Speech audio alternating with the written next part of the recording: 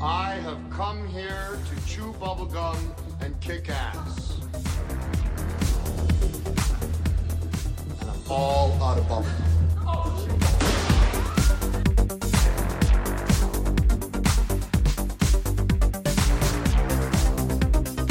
You're gonna need a bigger boat.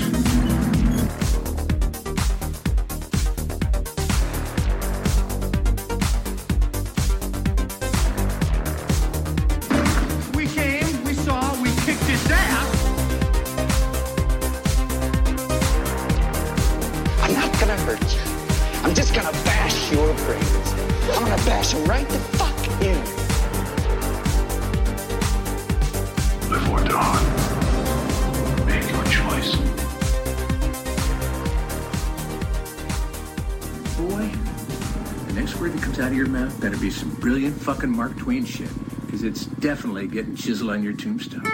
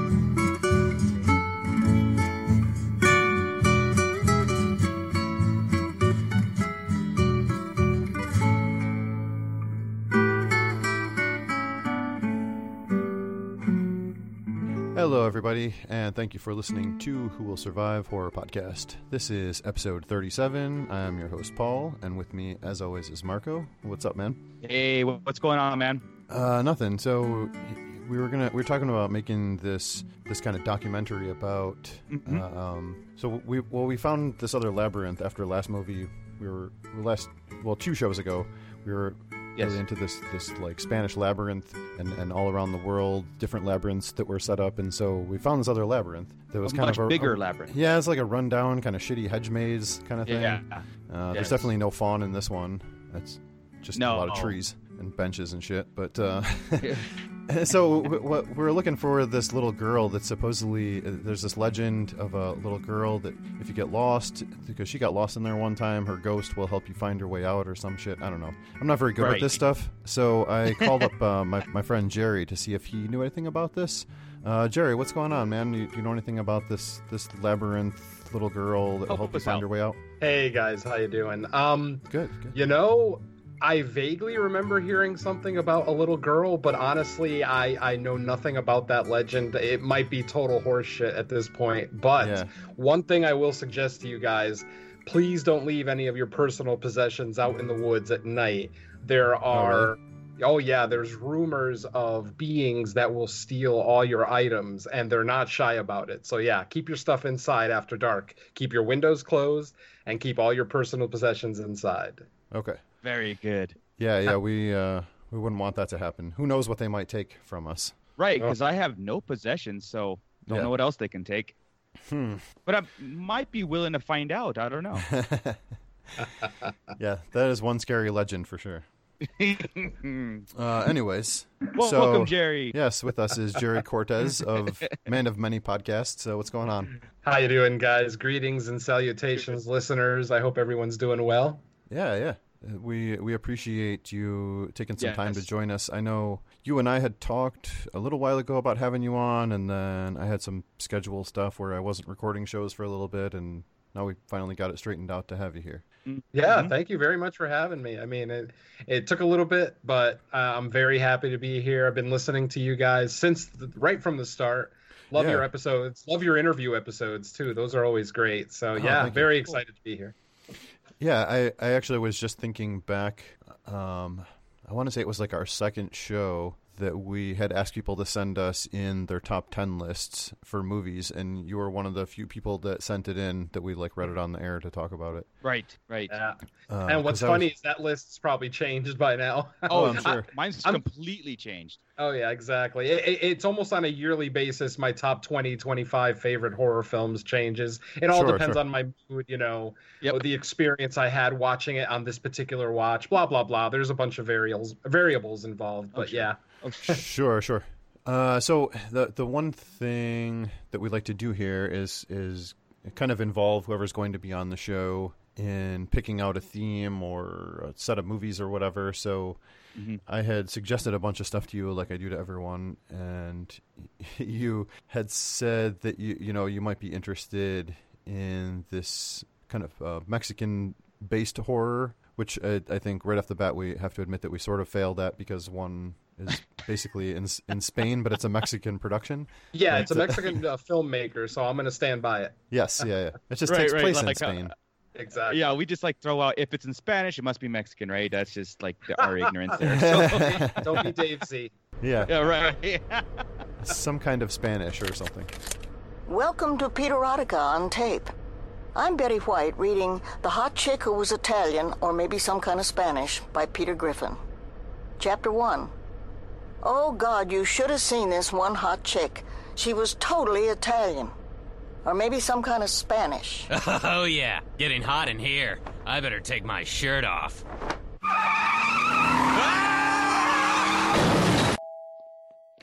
Hi, I'm Betty White. I just got a subpoena regarding an erotic novel, and I'm looking for the son of a bitch responsible. You're right. But the idea came up to do that because I know you had talked about kind of having some history with this stuff, and that you knew a little bit about kind of Spanish horror and Mexican horror and stuff. So I wanted to pick your brain because I didn't really know that much about the movies or whatever. I hadn't seen a lot of Mexican horror movies or anything, so it was an interesting topic for me. Yeah, I think originally we were kind of looking at just kind of a broader South American horror, because I had suggested stuff like Terrified out of Argentina, stuff like that. A movie that you guys may have already discussed for all I know. Oh, okay. But I mean, it was one of my favorite movies from last year. I think it's my number 4 or 5 for 2018. Absolutely loved it. But I mean, and I've never had a chance to discuss it on any shows. So sure. And yeah, I also forwarded you some names of some other stuff, Witchin' and Bitchin' and other stuff that was legitimately based out of Mexico. Right. And then Atrocious just came up, and that was just one of those ones where, it's close enough. I mean, Mexican filmmaker, right. Mexican crew, based in Spain. I'm Spanish, so it's a little tie to me and to the theme. So I like it. Sure. Well, and what I found from kind of researching a little bit off of what you had suggested and just what I had sort of looked up is there isn't a ton of stuff, I feel like, from just specifically Mexico or even the smaller South American countries. I think because I live in LA, I'm probably exposed to a lot more independent Mexican horror. There's not really a whole lot playing in theaters out here, but Terrified definitely played out here, and when Witchin' and Bitchin' came out, that played out here in theaters. So periodically we will get the occasional Spanish language horror film playing in one of the little independent theaters, like a Lemley or a Cine Lounge out here.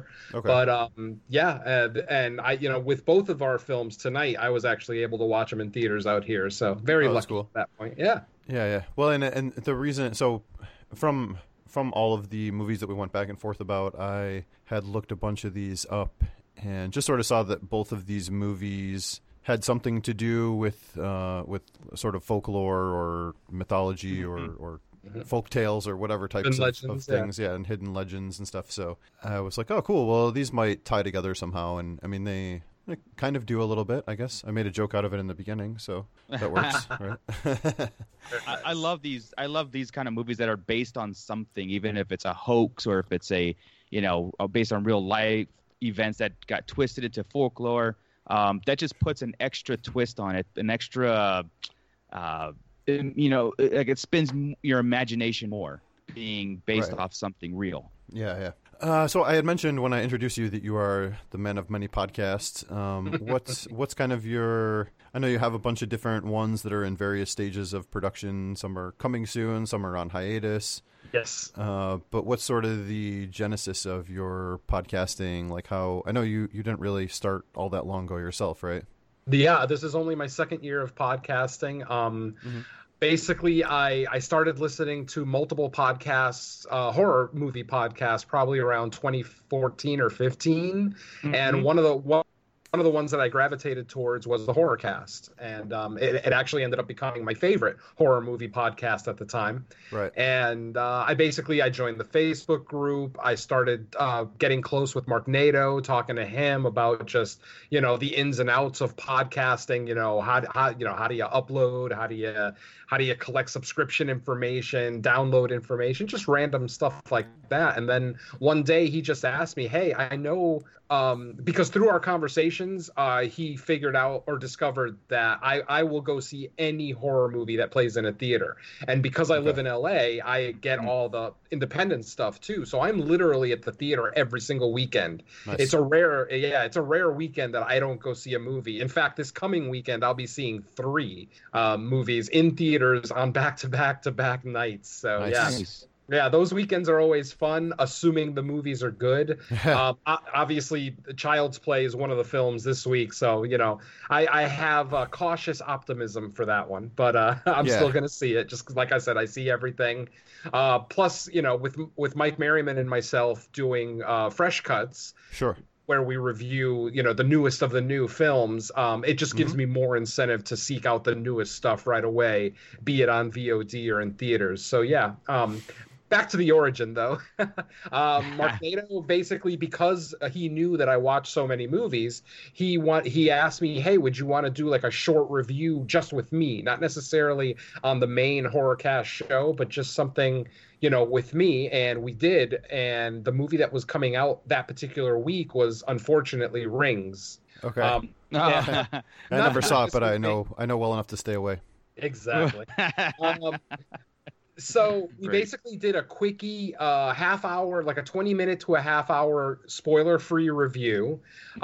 He ended up, he put it out. He ended up getting some really positive feedback about the short review and me joining him on the show. So he was like, well, would you want to make this like a regular thing where, you're not a part of the horror cast necessarily, but you and I will do what we eventually ended up calling the guttural reactions. So like a segment.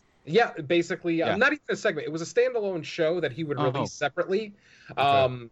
We had ideas about making it a segment for the main show, but the main show was already, they already averaged like 3 to 4 hours per episode. So we were like, let's just do it separately. We can do it spoiler free, and we can. The great thing about it is that me and him both also see movies on opening night. So what we were doing was we were seeing movies on Friday night, and then after we saw the film, we would get together and record our guttural reaction. Okay. So, cool. It was always just one watch, no rewatches. We would purposely try not to read reviews or watch YouTube videos about the film. Just 100% what was our feeling on the film walking out of the theater. And that pretty much gave me my start. From there, I just started meeting more and more podcasters and getting invited to do guest spots. And eventually Mike Merriman caught up with me, and we started working together on multiple shows. And he's been my main podcasting partner for my whole 2 years now. Currently, we're on 1, 2, 3 shows together. So wow. And he's showing me a lot, man. He's teaching me a lot about, just the ins and, like I said, the ins and outs of podcasting, and definitely showing me, because when I started podcasting, I'm the type of person that's punctual to a fault. If you tell me that we're podcasting at 6, I'm online at 5:45. It's one of those types of things. And then I realized that podcasters aren't as punctual as I am in general. So that's one of the things that I learned really fast, is to not get upset when people show up late for podcasts, because it always happens. And, and it does. Now that I've been in the game for a couple of years, it's a common occurrence. It's not that big. But I'm still punctual to a fault. It's just the way I've always been. It's just It's the way Mama raised me. Right. I'm the same way. I'll show up hours early before a job interview and wait in a parking lot. I'm there. Yeah. Nice. I have to be. Yeah, I mean, there was a point in my life where I would almost feel physical pain if I was late for something. I'm telling I'd get you. like, you get that thing in the pit of your stomach, that churning, like, oh my God, I'm going to be late, sitting in traffic. And I just learned, especially living in Los Angeles, I learned, you can't drive yourself crazy with punctuality. It's fashionable to be late in LA. So I just got used to that. People hate going to the movies with me because I'm like, I have to be there half an hour before, and it's like, it's just a mental thing. And I hear you. Yeah, they're like, but we have our tickets and preview. I'm all, then don't go with me. Just stay home, please. I'll go by myself. Yeah, it's an OCD. Yeah. I think mine's an OCD problem. If something bad will happen if I'm not there half an hour early. Sure.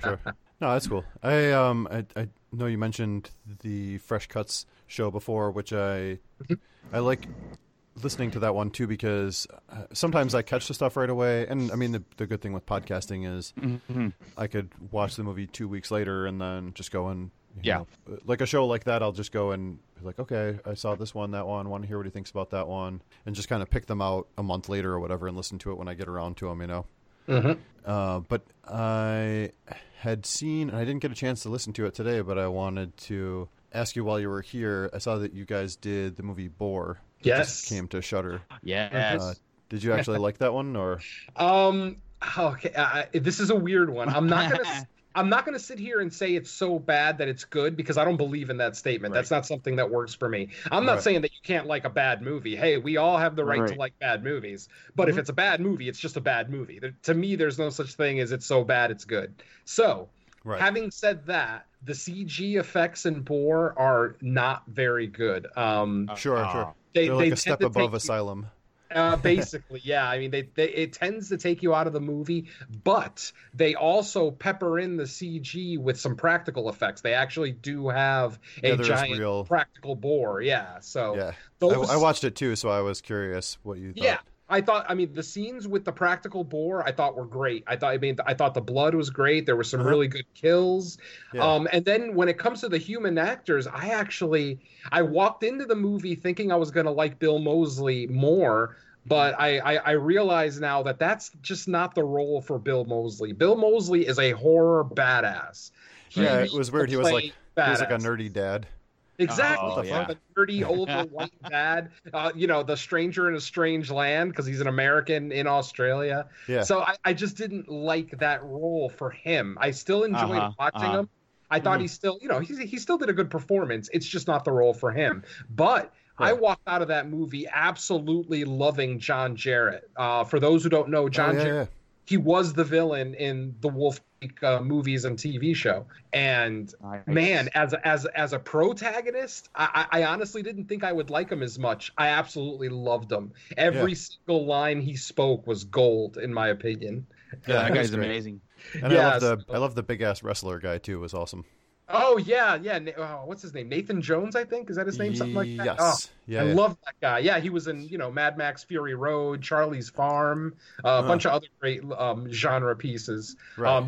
He was very likable. Once when he beat the hell out of that guy that harassed the bartender, I'm like, all right, I'm on board. Bernie's awesome. I know. Just a giant ripped Australian guy. Exactly, with a good sense of humor. So that always helps. But yeah, overall, I thought it was a fun movie. I definitely had fun watching it. I thought the kills were great. That one scene with Bill Moseley, and you saw it, so you know what I'm talking about. That was so bad. That was just an awful, awful scene with the boar and Bill Moseley. Just like I said, the effects definitely took you out of it. But overall, love. I probably a stretch for me to say that I loved it, but I really enjoyed it. I mean, I like creature features. I like popcorn flicks, and I think if you like creature features, you like blood and gore, and you just want to have a fun movie with a bunch of guys, some pals in the house. I recommend. And as long as you don't, if you're not somebody that if there's CGI stuff and you're like, oh well, this movie is just shit because the CGI looks bad. No, yeah. Like if you're that person, then definitely don't get watch over it. But You can get over that really fast. Yeah, we're horror movie fans. I mean, CGI is something. I mean, granted, action movies probably utilized it first as far as you know the good CGI. But I mean, horror has always embraced computer generated effects. So. As a fan, we should be used to it, and I completely agree with your statement. If you're one of those people that's just gonna hate the movie just because it's got some questionable CGI, it's just not a movie for you. Go watch Jurassic Park. Yes. Right. If that's the only thing you get out of it was bad CGI, it's which even bad CGI doesn't bother me if it's something that it seems like it had to be bad because of a budget. Like obviously this movie.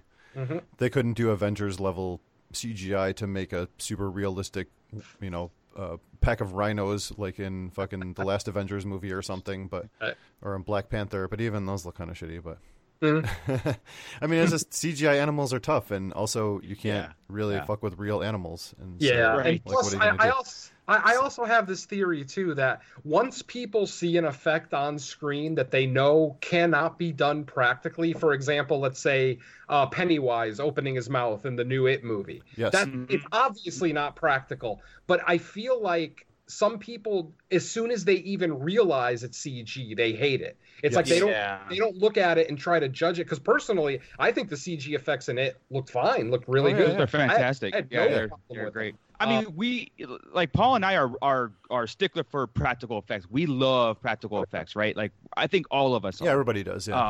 Yeah. But again, if to tell the story right, like you guys are saying, to drive it to budget reasons or just like you said, almost impossible shots. There's no problem with CGI if it's bad or good, honestly, because you got to really make kind of tell yourself, look, I'm watching an independent film too.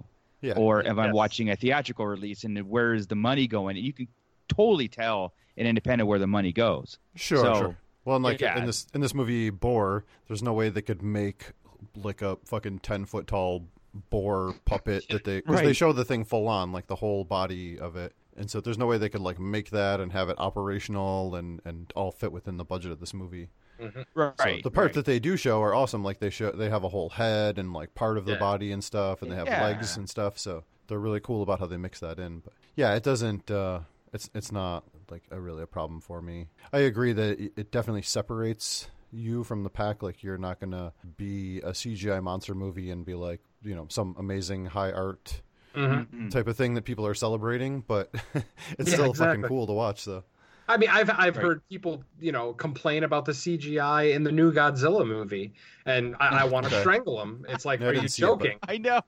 I think that's some of the best looking kaiju monsters I've ever seen in my life. And nice. I should know, as you know, I also have a kaiju podcast. So kaiju is, kaiju films are also a big part of my life. Godzilla's been a part of my entire life.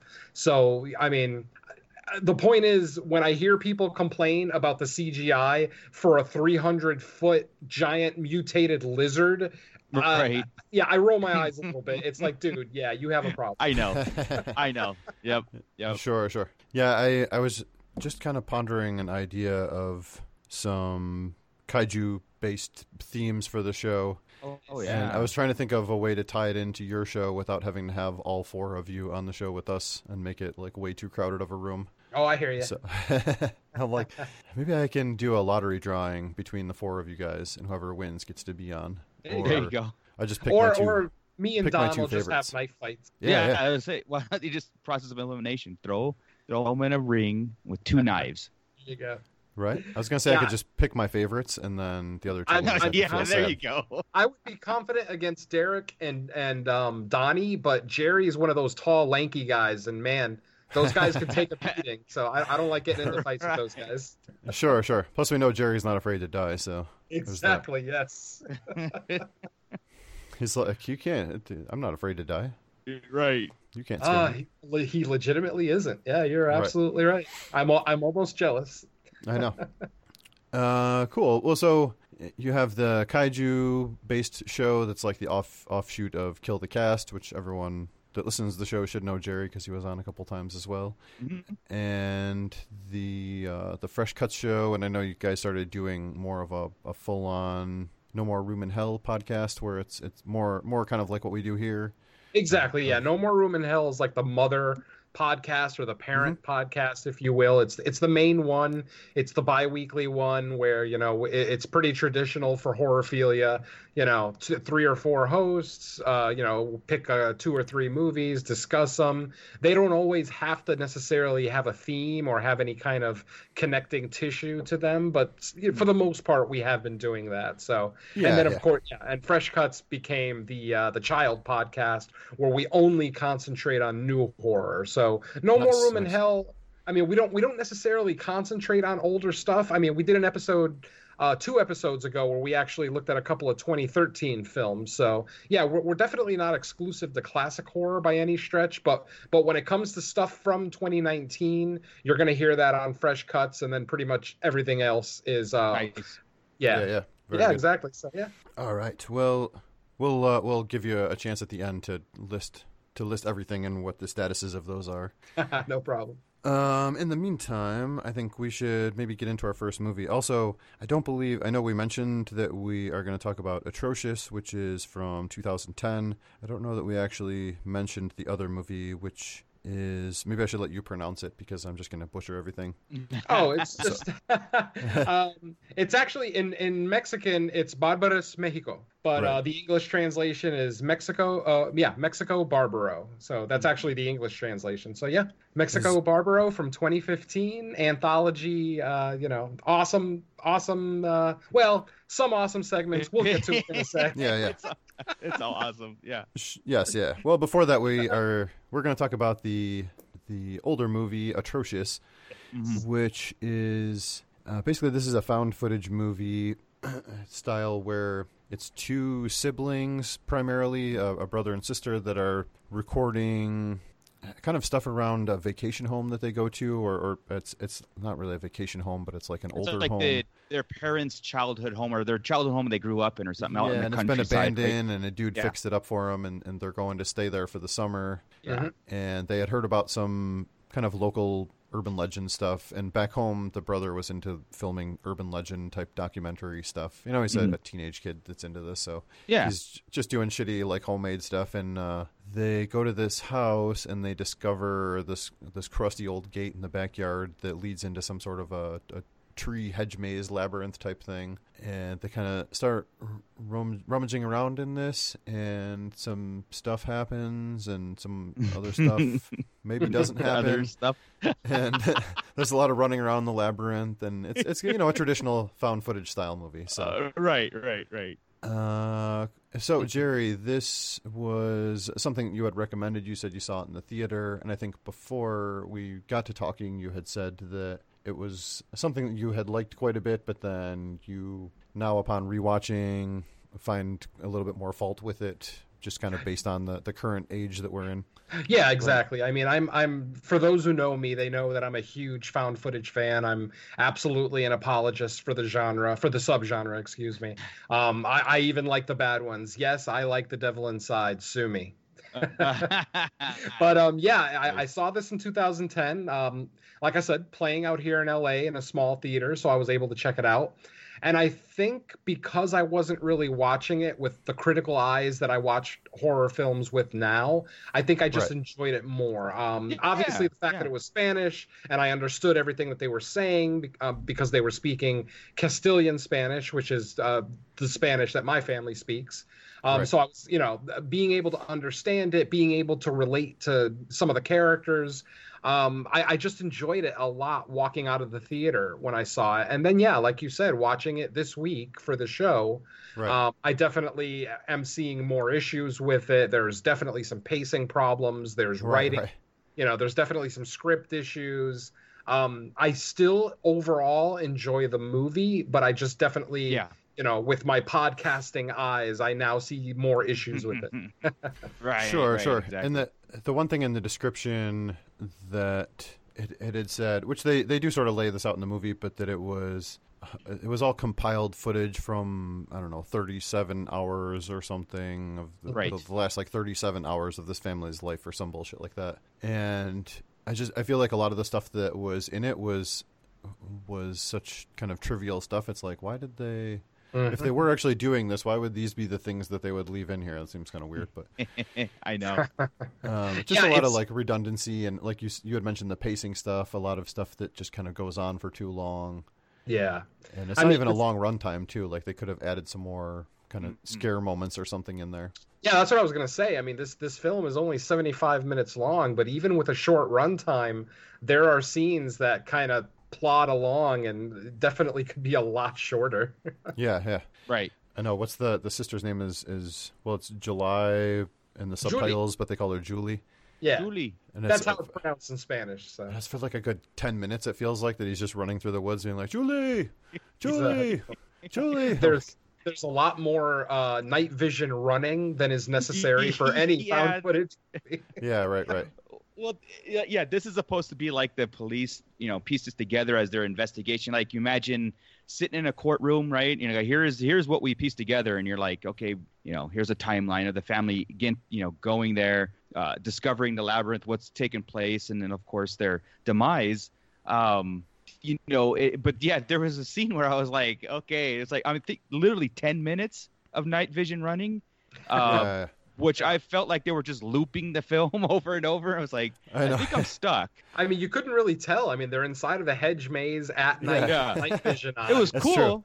It was cool because you're getting the sense of the kid's paranoia and his buildup, like he's panicking and stuff, which was, I like that. Like you're actually feeling claustrophobic with them and everything. But yeah, yes. It just felt like my movie was stuck for a second there. They definitely had a lot more trouble with this labyrinth than the Girl Doesn't Dance labyrinth. This one's huge, yeah. He had to make marks and everything. It's funny because you've said on a couple of times that it was huge. I feel like maybe because they never give us an overhead shot. I would have loved that one, like the Shining style overhead shot, just to give us a sense of scale and a sense of scope. But since they don't do that, and a lot of the hedge maze looks alike, I feel like it's maybe not that big, but that maybe either they were just not real bright and getting lost easily, or potentially maybe the labyrinth was a character in and of itself and was actually kind of screwing with them. Yeah. Well, that's what I was hoping, right? Like, the folklore behind the maze, the hedge maze and everything in that family's area was, like kind of mentioned and played around in our intro, was if you get lost in the woods, you call out the name. What was it? Melinda? Yeah. Yes. Melina. You call her name. Yeah, you call her name, and she comes. The ghost will appear to you, but it's also the devil, right? Or a demon or something like that. That will try to trick you. That's the kind of catch, I think. Yeah, if I was getting it right, it will kill you or something. Yeah, if it doesn't like you, if you provoke it or something like that, it'll kill you. But you call upon the ghost, and she will lead you out of the maze. Right. I love that backstory, right? But then here's where again it gets kind of a little bit like it didn't really matter about the backstory in a way. Kind of, yeah. It's like it kind of like dropped it and went to the more realistic approach description or actually what happened, which I like also. I think this movie could have benefited from another maybe another half an hour of marinating the two worlds.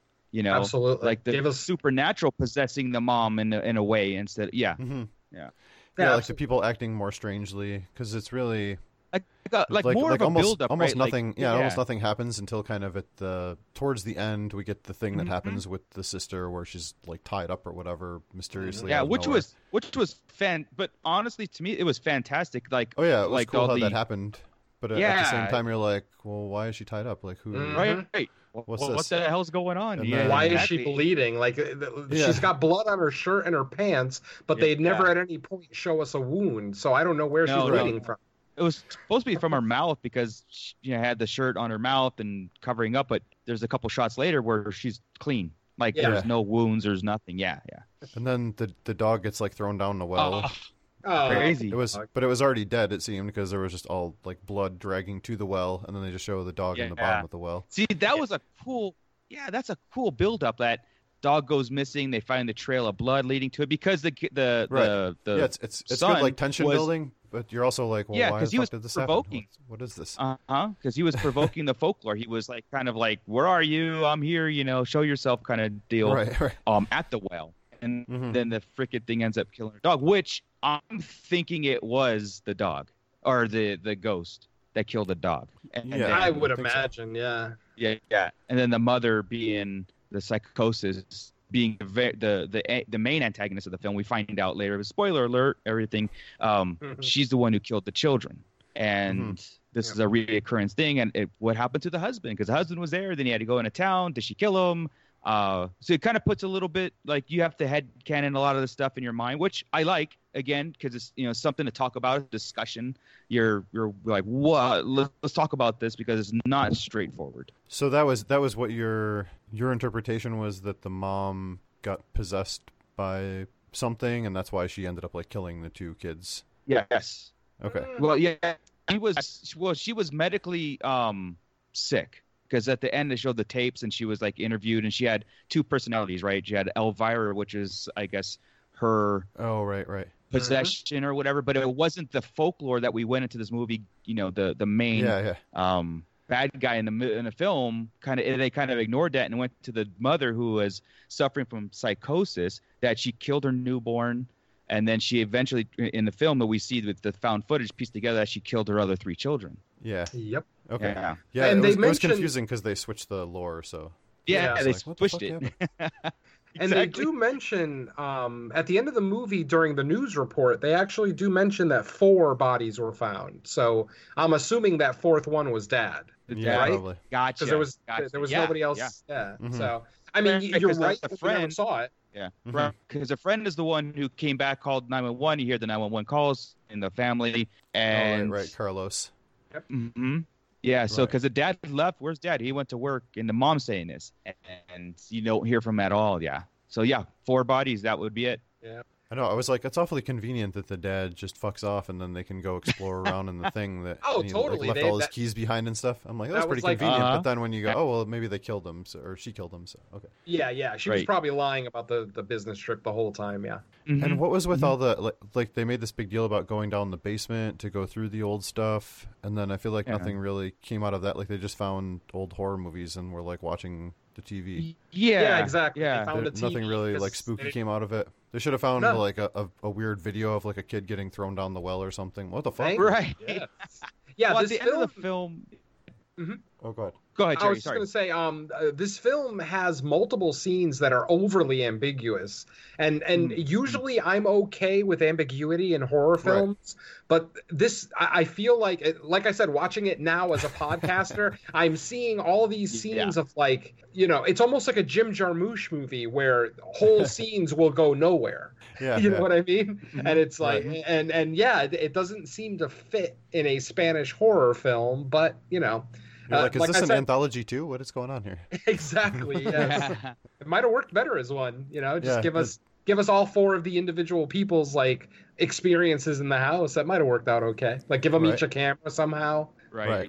Yeah. Who knows? The one thing that's hard with found footage like this is that end climactic scene where you're in full panic, you're running for your life, there's blood everywhere, you find your family members dead, but you're still filming. Mm-hmm. And it's not like you can't see, you're still filming. And that's the part where you have to kind of separate your mind from reality of like, okay, I know this is a movie, but it's supposed to be like a found footage, like real life events happening, and nobody, I think, would be running around with a camera discovering your family members dead to the point where your demise, you would drop that sucker and you would arm yourself and blah, blah, blah. So that's like I think that's where found footage has a problem to solve. Some do it very well. Well, they've gotten better about it. Yes, lately. They have. Like a lot of times there's the reason for them to keep filming, whether they're making something that's important or they have some motivation of getting money or something. Yeah. Like we saw in the Creep movies. It was like, well, he has to keep filming because he's trying to get money or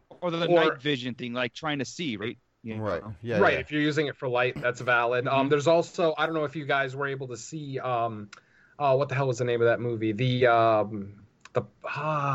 It was a found footage alien abduction movie that came out a couple of years ago. It ends with Incident. The Something Incident is the name of the movie. I know what you're talking about. Right. Do you remember? I haven't. But basically, the way that they were able to establish why they were filming everything was because the main character in the film actually had a glass eye. And what he did was he took a camera out of an old iPhone 4, put the camera in his glass eye. So that explained everything. And I'm like, that's fucking brilliant. Yes, exactly. It's part of you. It's exactly. Yeah, when movies go out of I remember that. Yeah, when movies, especially found footage movies go out of their way to explain why these idiots are still filming, even though they're being chased by a werewolf or whatever the hell it is. That's when I put it on a little bit of a higher pedestal because, like I said, they thought about the problem with found footage and they found a way to work around it, and I love that. I give them credit for that. Yeah, you got to be very creative. Exactly. Yep. Sure. Or what I would have liked with this movie too would be if they when I was reading about compiled footage, I was thinking that it was going to be something like what was the one that we saw with the border town? Savage Land. Yeah, something like Savage Land or the one with the waterborne infection. That it was all like security cameras and people's internet posts and I can't remember the name of it, but there was another one that was it was compiled footage from like multiple cameras, like security cameras and stuff. It would have been cool if there was maybe some security cameras around the house, or the kid had set up like stationary cameras. I mean, maybe they tried to a little bit, right? Available back then, but like they were setting that kind of stuff up, like in the movie, like he would have the camera pointed at the gate. All you do is, I mean, it was like nothing though. It was like 5 minutes of the gate and the dog going there barking and nothing. So it's like they were trying to do that, but it kind of like fell short. Like I said, I want to see, maybe there's cut footage that they just edited, like maybe it's just too long, too drawn out or something. But right, yeah, but it definitely got some weird kind of stuff to it, but it's not terrible, like you said. There's it's not terrible. You could do. No. I mean, if a movie isn't going to explain, why they're still filming so late in everything, we just have to suspend disbelief. I mean, if you're gonna, it's just like the CG thing. If you're gonna sit there and bitch about one aspect of a movie, then you're in the wrong theater. Yes. Yeah, you just have to go with it. He just had the camera with him, okay? Yep. And we caught the footage. That's it. So why don't we, I guess if you guys are pretty much good with this one, we can go around and give our final thoughts and say whether we like it or whether we hate it or whether it's worth checking out or not. Do you want to go first, Marco? Sure. This is my first time hearing it. Yes, it is worth checking out. It is done well. I thought it was acted absolutely well. I thought the kids weren't, to me, annoying at all. I thought the motivation of the kids going into the woods, just being bored and all that stuff, I thought that was cool. The only, like I said, there's like two main plots, I guess two main antagonists that are going off, and the movie was like, was developing one really, really solid, and halfway through the movie they switched it and they went to something else. Was kind of confusing. But again, you just kind of headcanon. You kind of like, okay, was that part of the supernatural taking over the mom? And you can tie all the stuff in. And I really like that in movies. I really like that when movies are just enough information to go back in a group, talk about it, and you come up with your own kind of like possibilities of shit that can happen instead of just spelling it out for you. In this case, I thought it worked. Nice. Liked it. I really like the film. I want to see it again because of stuff that we talked about and like make some closer looks, especially at the night vision things. If there's like a figure that you can see sometimes, I don't know. There was like a lot of times I wanted to pause it and see what was going on because there was a sense of panic that I was feeling as a viewer that the actors were portraying, which I love, and I think we missed that a lot today too. So I like the movie a lot. Nice. What about you, Jerry? I pretty much echo everything Marco said. I mean, it's a solid found footage movie. It definitely has its issues. I'm not going to, sit here and say that it belongs in the upper echelon with like, Cloverfield and Blair Witch Project by any stretch, but I still definitely think it's worth your time. And like we said, it's only an hour and 15 minutes long. You know, it's not exactly. It's $2.99 to rent on Prime. So, and I'm sure you could find it streaming, or you know, if you're one of those guys, you can probably find it through more nefarious ways. But overall, yes, I enjoy it. It definitely has its pacing problems. It has writing problems in the sense that not the dialogue is bad, but that there's plot holes. There's facts that they omitted from us that they don't share right away or at all. That kind of leave you scratching your head at times. And just like you were talking, Marco, about the mom, I'm actually looking at my notes here, and one of the last notes I have written down here is, was mom possessed or is she just batshit crazy? So there is that there's also that little bit of ambiguity there at the end on what exactly happened. So usually most times I like movies like this where they leave just enough holes for you to plug in and kind of make up your own story, if you will, or your own legend. In this particular case, I just think they left out too much, and rather than leaving little holes to plug in, there's giant gaps that just kind of leave you scratching your head. So I would say if you're a found footage fan, this is a high recommend. If you're not really all that big into horror movies, or if you maybe like foreign horror, then I would say, this is still a recommend. I still think that most genre fans should check it out. It's definitely not going to be a favorite for a lot of people, but I still think that there's a lot of positives to be pulled out of it, just like Marco said. I think the sound design is really well done. I think the performances, especially by the kids, were stellar. There's some decent, even though it's found footage, there's still some decent cinematography during the day when they're in the hedge maze. This is still a recommend, and ultimately I liked it. Nice. Cool. I would say I'm probably just a little bit lower than you guys. Like, I'm just coming in at the like level, but it didn't put me off enough to say like I didn't like it or anything. But the one thing that I will say that sort of hurts my rating of it is just that it's for a short runtime. It feels longer than it is, or it gets kind of boring just because there is some sort of repetition and some stuff that either goes nowhere, or it's like not funny, or it's not like meaningful or anything. And so you find yourself being like, all right, when are we going to get to the next thing? But then when they have those moments of tension or fear, or when they actually show some stuff, like we were saying, the whole trail of blood leading up to the dog down the well, or trying to find the sister and she's tied up and stuff. I like at the end when they show what happened in just photographs. Like, it would be nice, obviously, if you could see that better, but it answers the question of like, well, what happened to them? But of course, the kid can't record himself getting murdered. So I meant to say that I actually did really enjoy the fact that they didn't end it like 90% of found footage movies, where once the last person holding a camera gets killed or dispatched, the camera falls and the movie ends. I actually I really enjoyed that they went back and showed us the full footage that the kid had recorded. So I like this ending for whatever it's worth. Well, and that adds more believability to seeing what happens, because like I said, you wouldn't, I guess the only thing short of that is like the killer could pick up the camera and like record it themselves or whatever, but which we've seen other movies do that too, but I think that wouldn't have worked as well here, especially because we don't know. It's that whole mystery of, I guess if thinking of it in terms of, well, was it all the mom and there was no ghost at all of any kind that was doing this stuff and just fucking with them because she was crazy, or was there a ghost and the mom was crazy, or was the mom possessed? Yeah, exactly. So all valid questions. That does make it a little more interesting as well. Yeah. But I definitely like it. There's no answer.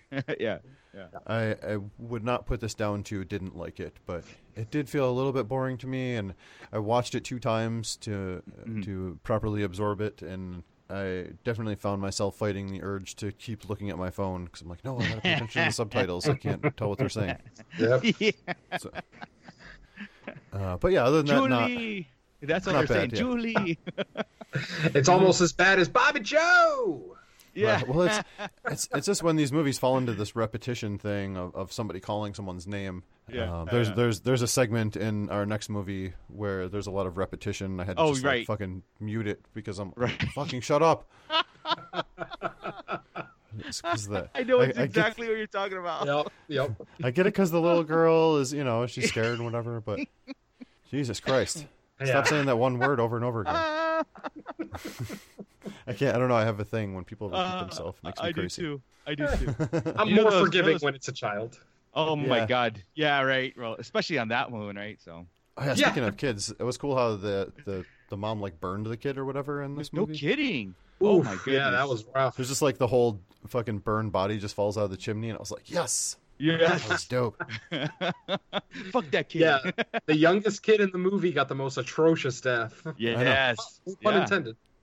Right? Right. And he didn't even seem like the worst one. Like, he was fine. Yeah. He lost his dog. Yeah, poor kid. I know, he just went out to go look for his dog, and then he got burned in a fireplace. That's all he wanted. Oh, by the way, the movie I couldn't think of before was The Bay. Oh, yeah. I was going to say The Bay. Gotcha. Yes, the waterborne parasite thing. Yes. And it's all different cameras, like security cameras and TV reporter cameras and people's social media posts. And exactly. It's a compilation of multiple cameras, but still sort of a found footage. I absolutely would still consider found footage. Right. Like, found footage is kind of that all-encompassing, like, it's not traditional standard camera work. Right. It's different types of cameras, whether it's security cameras or news camera footage or something like that. So, oh, right.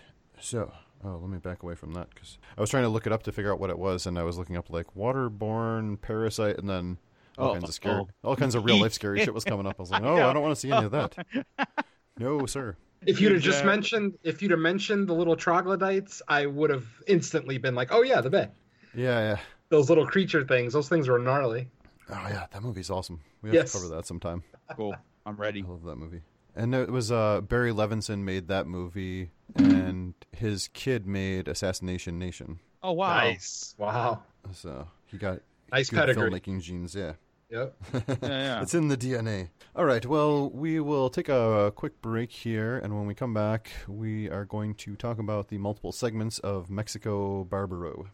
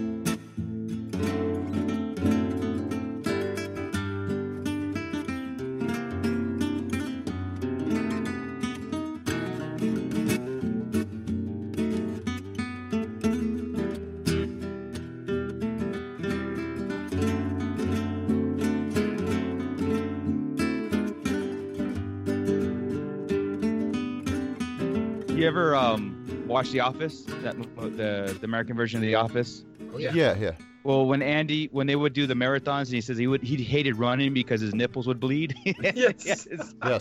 Is that a common thing for runners? Like, have your nipples chafe and fantastic. It's definitely a thing that happens, but if it's happening to you now, then you're probably an asshole because there's a way to not have it happen to you. Right. Sure. There's like several ways. Well, it is Andy. Right. It is Andy. He had put the band-aids on his nipples, which is great. I've seen so like the one like big no-no is that you can't really wear a loose shirt, especially not a cotton one. Right. Because all it takes, obviously the longer you run, the more times you're going to have that minor impact over and over again. Right. So if you're running like a whole marathon, it's whatever, 3, 4, 5, 6 hours of just touch over and over again. I've definitely had mine get pretty scraped up because what happens is eventually the shit will rinse off of your body enough. Right. And if your shirt isn't like skin tight, it will still create a little bit of friction. I did one over the summer, like a longer one, where it started to happen. Like my shirt wasn't completely tight, and it started to get that way from sweating so much, and I just took my shirt off and was like, well, fuck this, I'm not ripping my nipple off. There you go. There's that too. Like, no one says you have to wear a shirt, so if it starts ripping your nipples up, just take your fucking shirt off. Yeah, absolutely. Well, yeah, they also, like on marathons, they hand out, they'll have like Vaseline and stuff at, okay. Because like I don't like to use Vaseline because it will fuck up your clothes, like it will leave, oil stains and shit, so. But if it got really bad, then it's better to put that on than to rip your nipple off. So yeah, nobody wants that. I've seen people with like blood on their shirts. It's fucking gross. Exactly. Like I said, the opposite, and it was just hilarious. It does hurt though. Oh, I'm sure. I bet. Well, God bless you, buddy, because the only thing I'm running from is cops and werewolves. Yeah. It's about the only thing that's going to get my big ass to run, so yeah. Right. I'm with you. I'm right behind. Well, I'm right behind you, literally, because I probably can't run that fast either. I'm running away from my own insecurities, and so there must be a lot of them. The moral is always have a friend who runs slower than you, just in case the zombie apocalypse happens. Yeah. You just have to outrun your friend. That's it. Yep. Oh, yeah. My wife is very aware that she's fucked because I'm leaving her ass. Fend for yourself, buddy. Oh, right. Yeah, I mean, even like my girlfriend does CrossFit, and she doesn't really like running, and I'm not a big fan of lifting and stuff, and I don't really do that all that much. Like I do it sometimes, and I just run all the time. So in that situation, like she's gonna fall behind way before. She might keep up with me for a little bit, but she's gonna fall behind a lot faster. She also has a better chance if she's actually fighting a monster because she's probably stronger than me. So right. She's like, I could pick this thing up over my head and throw it. I'm like, I can throw it at you. Run away from it. I can run away for a long time. You're so right. She's fight and you're flight. Yeah. Oh yeah. Yes. That's right. The world's oldest martial art. Just run. Right. Cardio. Right. Cool. So with that, I guess we are back to talk about our second movie, Mexico Barbaro. What does Barbaro? Does it mean barbarous? I don't know what. Oh, barbaric. Okay. Barbaric, yeah, brutal, barbaric, right? Yeah. Okay, perfect. So this movie is an anthology that is 8 segments, and there's not really any connective tissue with any of these. I guess sort of the backstory is that it was just a compilation of a bunch of Mexican filmmakers all kind of put together, tasked with making shorts that were based on some kind of folklore or legends, or old wives' tales, etc. And they got all these different people together and they made all of them. It's cool because I feel like a lot of them have a very similar kind of aesthetic, and I don't know if that's just the influence of Mexican filmmaking. Well, I was gonna say there's something to be said. In America, we have Bigfoot. Okay, that's not threatening. Mexico's folklore is fucked up. Yeah, right. Based on these 8 films, there's a lot of weird sex stuff, and there's like, there's some real messed up folklore going on in Mexico. We have Bigfoot. Okay, we're not used to this stuff, but go ahead, proceed. Yeah. And this movie doesn't even cover stuff like Chupacabra or La Llorona. No. Right. Those are tame. These ones mostly seem more like, I don't know, not as supernatural, more realistic types of things. Like a lot of these are. Sure. Yeah. More based in reality, and it's more of like the urban legend of the gang that did this or the guy that did that, or right. But there is a few supernatural ones in here. So, but yeah, I agree. It seems like it's more based in reality and not brutal. as much of a supernatural thing. Yeah. Yes. So the way we are going to discuss these, since there is not really like a through line and we can't go on and on about each one, we're going to go through each segment one at a time. And we're each going to kind of take one shot, say what we like or dislike about each segment, and we will just kind of rate each one individually to some degree, whether we like it or dislike it, and then move on to the next one. But since Jerry is our resident Spanish-speaking expert, Yes. Well, I guess you're not really a Blumen resident. This especially. is your first time on, so. No. I think you have to be on more than once to be a resident. I don't know how that works. Hey, I got a green card. I'm a resident. There you go. Perfect. It's got to count for something. There you go. All right. So our first segment of the 8 is called Zombantli. It just so you're aware, it's spelled Tzompantli. The literal translation for that word is skull rack. And once you watch this opening segment, you'll know exactly what they're talking about. Right. This was an odd segment because it's very, very slow. It's basically just a reporter talking to a former drug cartel member. Right. They don't really even imply how high in the cartel this guy is. Was he just a soldier? Right. Was he a captain? Was he a drug lord? Which I can't imagine he's a drug lord. He's a basic young Mexican looking guy. Yeah.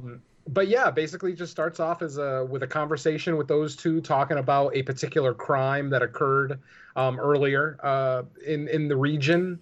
And basically our gang member takes our reporter friend to a storage unit, opens the door, and there is the titular Zompantli, or skull rack. Now, usually a skull rack is literally a rack with skulls. I actually looked it up. Okay. It has... It dates back to 900 AD in the Mesoamerica, basically the Aztecs. It's an Aztec creation dating back to somewhere in the range of 600 to 900 AD. And it was used very much the way Vlad the Impaler used impaled heads. It was basically a symbol. Intimidation. Exactly, an intimidation. And for a lot of them, a lot of these racks, like the rack that we saw in the movie, probably has like maybe 1 to 2 dozen heads on it. I was finding pictures of racks with like upwards of 600 heads on it. So you could imagine the size of this thing. A lot of these were just artist renditions, but there were a couple that were actually photographs, like from the late 1800s, early 1900s.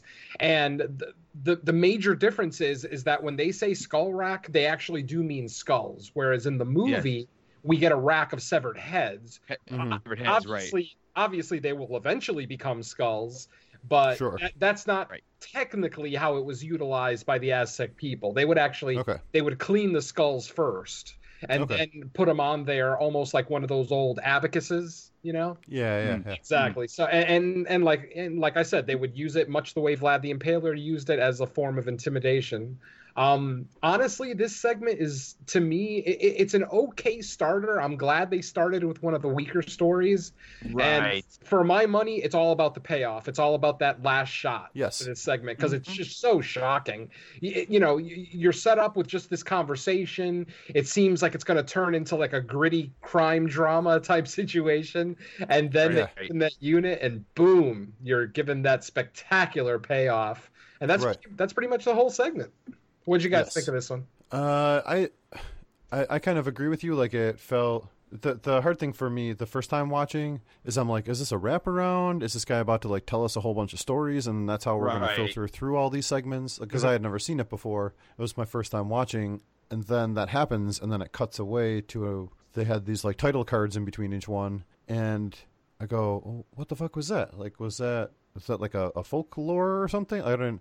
So I feel like I didn't catch it the first time. Then the second time, I'm like, okay, I get what's going on here. But it was a little confusing because there was also a narrator's voice which didn't match the guy that was the reporter. Right. It was like this really deep voice that was the narrator. Right.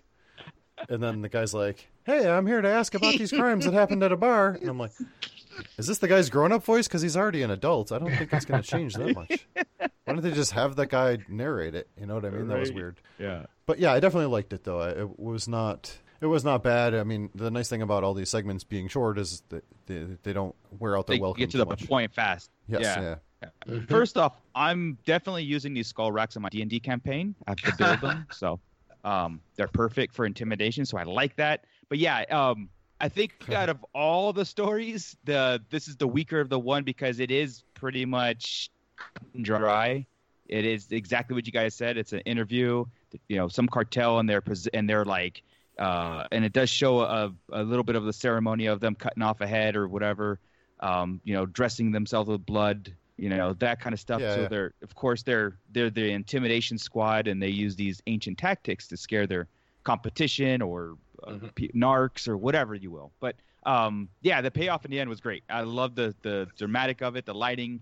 I like the fact that it was fleshy heads. The look was great, and it honestly did set a tone for us for what's to come throughout the entire all the rest of the other segments. So as far as violence and punch you in the face shit. Well, and because it feels like it's going to be a wraparound type of thing. It does. With them sitting down to tell stories. And then it's just like, oh, wait, here's some heads. And you're like, absolutely. Oh, shit, he's not going to tell stories? That was it, yeah. And if I knew the translation before, because, I think they do a story and then they give you the title at the end, right?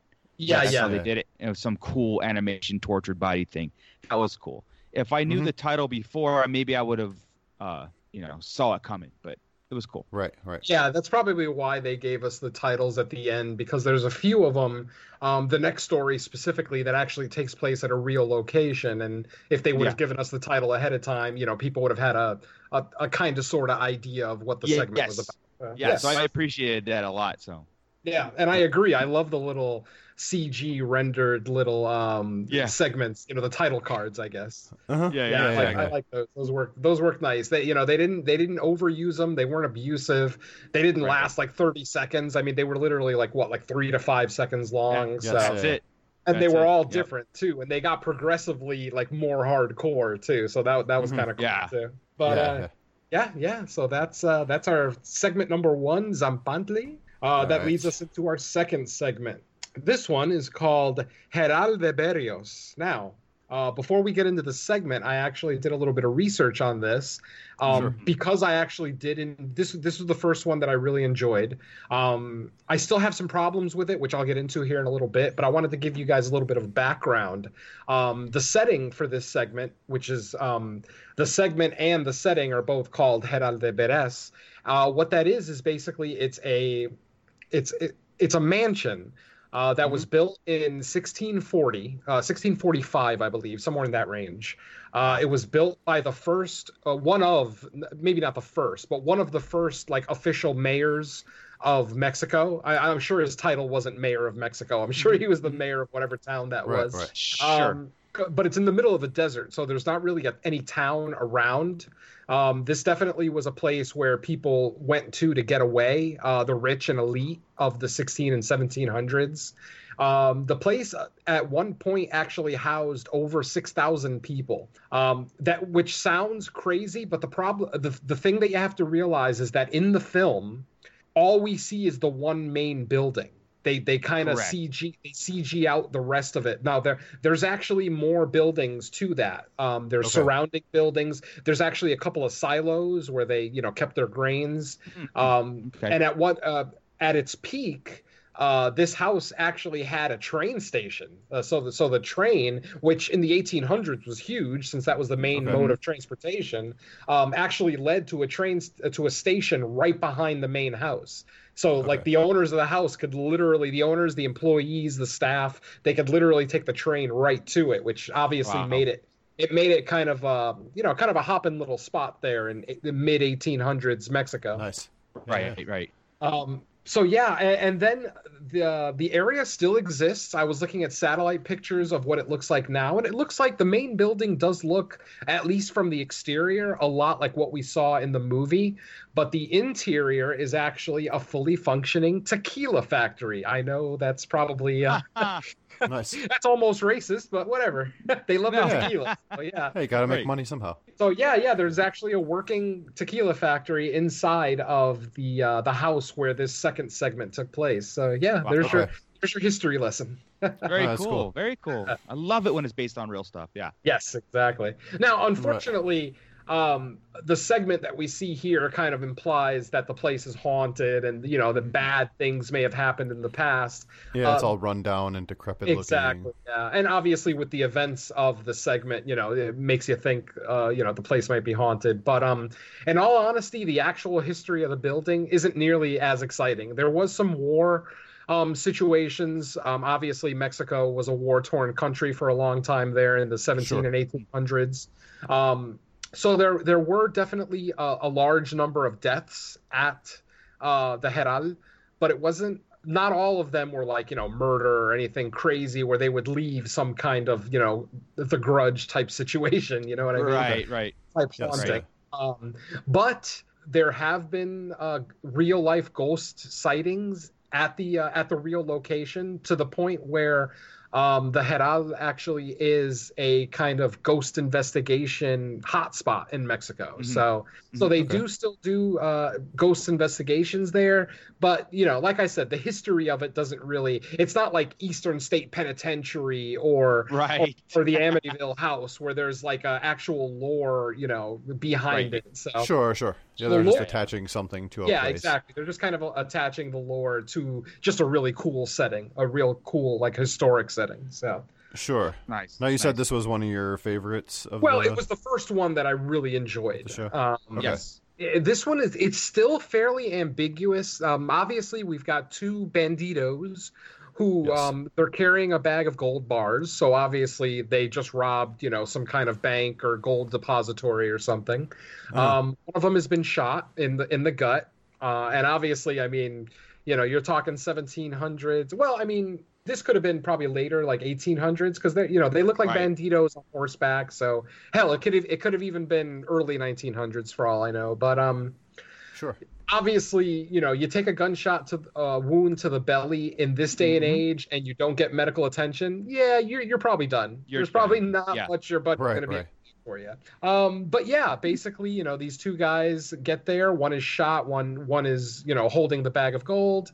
He puts his buddy down inside the main building there, or the only building that we see in the movie. And just supernatural things just start happening. We start seeing weird images, odd POV shots, like from some kind of entity that's, residing there.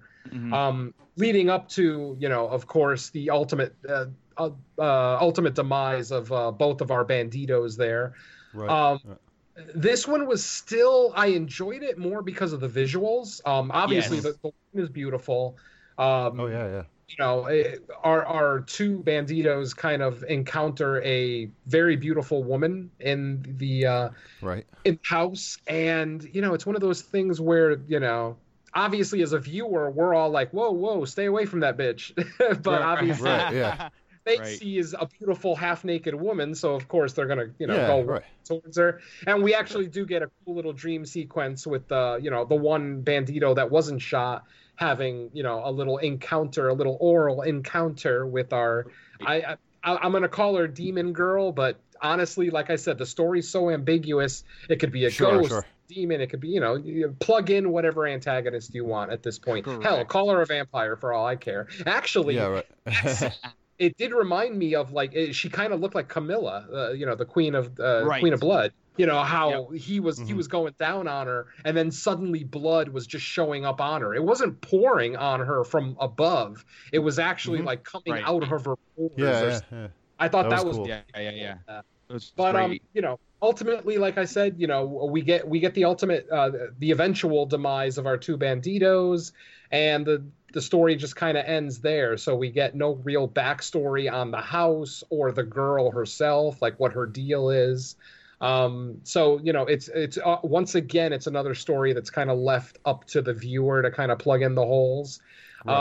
This one, the holes aren't as big as, say, Atrocious. Like I could plug in, some little backstory, maybe that girl there or something stupid, maybe she was raped and killed and that's why she's, out for vengeance or whatever the case may be. So, so what'd you guys think of this one? What was this called? Heral de Berrios. Sure. This one, I liked it, but I didn't like it all that much. I think, like you had said, the visual part of it is pleasing, but it felt like, I don't know technically if it was the longest segment, but it definitely felt like it was the longest segment. Yeah, it was. Because it felt like, why is they're just spending so much time on getting to this, and it's also kind of like the least brutal segment, I feel like, of them, at least overall. But I liked it. I didn't love it, but it was kind of just a little bit slow and waiting for the ghost stuff to happen. And then, like you had mentioned, of course, it's hard to turn off the thing in your brain where you're like, no, of course that's not a real woman. What are you doing? Get out of there, you idiot. Right. Like, she's not just going to show up in some abandoned building in the middle of nowhere, you dumbass. But that would be the part where Marco gets killed. Right. Like he's said on shows before. I'd like, he'd be like, "Hey, what's going on?" And dead. I would probably get killed, but I'd get killed after asking a few skeptical questions. Yeah. I would just like, she's letting me touch her. I have to stay. Yeah, right. But yeah, that's about it. I didn't have a whole lot of problem story wise with it. I didn't know any of the history and stuff, obviously, so that wasn't a consideration for me. More just that it was kind of a slow go story type of thing. Yeah. So out of all of them, this is my second favorite of the all 8 stories. Nice. Visually amazing, like just how his cinematography was, how it was great. The demise of the two banditos and everything didn't bug me, is because I kind of put it into where this is where the folklore resides in this building, and of course where our characters just come across with her, seduced by her, and then ultimately she kills both of them. But this is like where the story would originate. In that building, a witch resides, and I considered her a witch. Like you said, plug in whatever monster you want, and I'm like, it was really cool because when one of the guys went upstairs, there was a picture of a woman, just kind of like around some pigeons and whatever. And it was not a bad picture, but it freaked one of the Banditos guys out, right? He's freaked out, like, oh shit, maybe in his mind that's the white witch of whatever, and insert name here. And then he goes to save his friend, and she appears and seduces him. Again, that whole visual of the blood thing going on was awesome. But having that beautiful picture, a beautiful woman, makes so much. It's just really cool to me that she would be so evil and a demon wise. And she actually did show her demon face or ugly side of it too. That whole witch thing when he's running out, and I guess she hangs him on the big tree in the front. But that would be like I'm looking at this story being like, this is where the folklore spawned. Because of this, whatever, maybe someone witnessed this on the outside. Like, there's no way this guy could have hung himself. There's no way this could have happened. The painting, all this stuff was kind of cool, and I like to do that whole thing where I just headcanon the story in there. I'm like, this is where beware the woman in white kind of stuff, and this is where she resides, and this is what she does. So this being almost a period piece, like you said, you can't really date it, but it is not modern. It's dated. This can almost be like a narration story. This is being told. We're seeing somebody's description, but we're not hearing it, kind of deal, because it is a story set in the past. So again, This is one of my of all 8. This is my favorite one. Nice. Yeah, like I said, this is the segment that grabbed me for the first time. Like, obviously the payoff of the first segment was cool, but this is the one that actually had like a narrative arc that I could follow, where I was like, all right, okay, I see what's going on. Mm-hmm. And then you get that final shot there, with the sun rising and our last bandito hanging from that tree. I thought that shot was epic. It's awesome. Oh yeah, that's nice. That was a beautiful shot. Yeah, I was actually blown away by just how cool it looked and how it was just set up and visually right. Like, and the actor, these guys are awesome. It was just good. Yeah, it wasn't bad. Definitely, I enjoyed it. All right, so that leads us into segment number 3, and at this point they actually start translating the titles of the segments. I don't know why they didn't translate the first 2. Force me to go online and do research. Damn it. I know. Yeah, and we're starting to go bonkers now. Okay. Let's go. Yeah. This is where the movie starts getting nutty, which nutty in the best possible way. Exactly. It's like, I'm not complaining. Yeah. So off to segment 3, called Drina in Spanish, which is translated in English, it's drain. Yes. And this was an interesting one. Yeah. Very interesting. Really, like, the segment starts with just like, a couple of sisters hanging out at home. I didn't really know where it was going. I know. It started, actually, didn't it start? It started with the younger sister finding that dead body in the ditch. Yeah, she just finds a dead body. Yeah, just a random dead body. She pokes it with a stick, which I thought was fucking hysterical. Yeah, and then it had a joint in his hand, and she just steals the joint out of its hand, which I'm like, That's a little sketchy there. I don't know about that. Yeah, I actually wrote that down too. Why would you smoke something out of a dead man's hand? That's gross. Exactly. He might have died from smoking that. Exactly. That's exactly what I thought. What if he was poisoned and that's what killed him?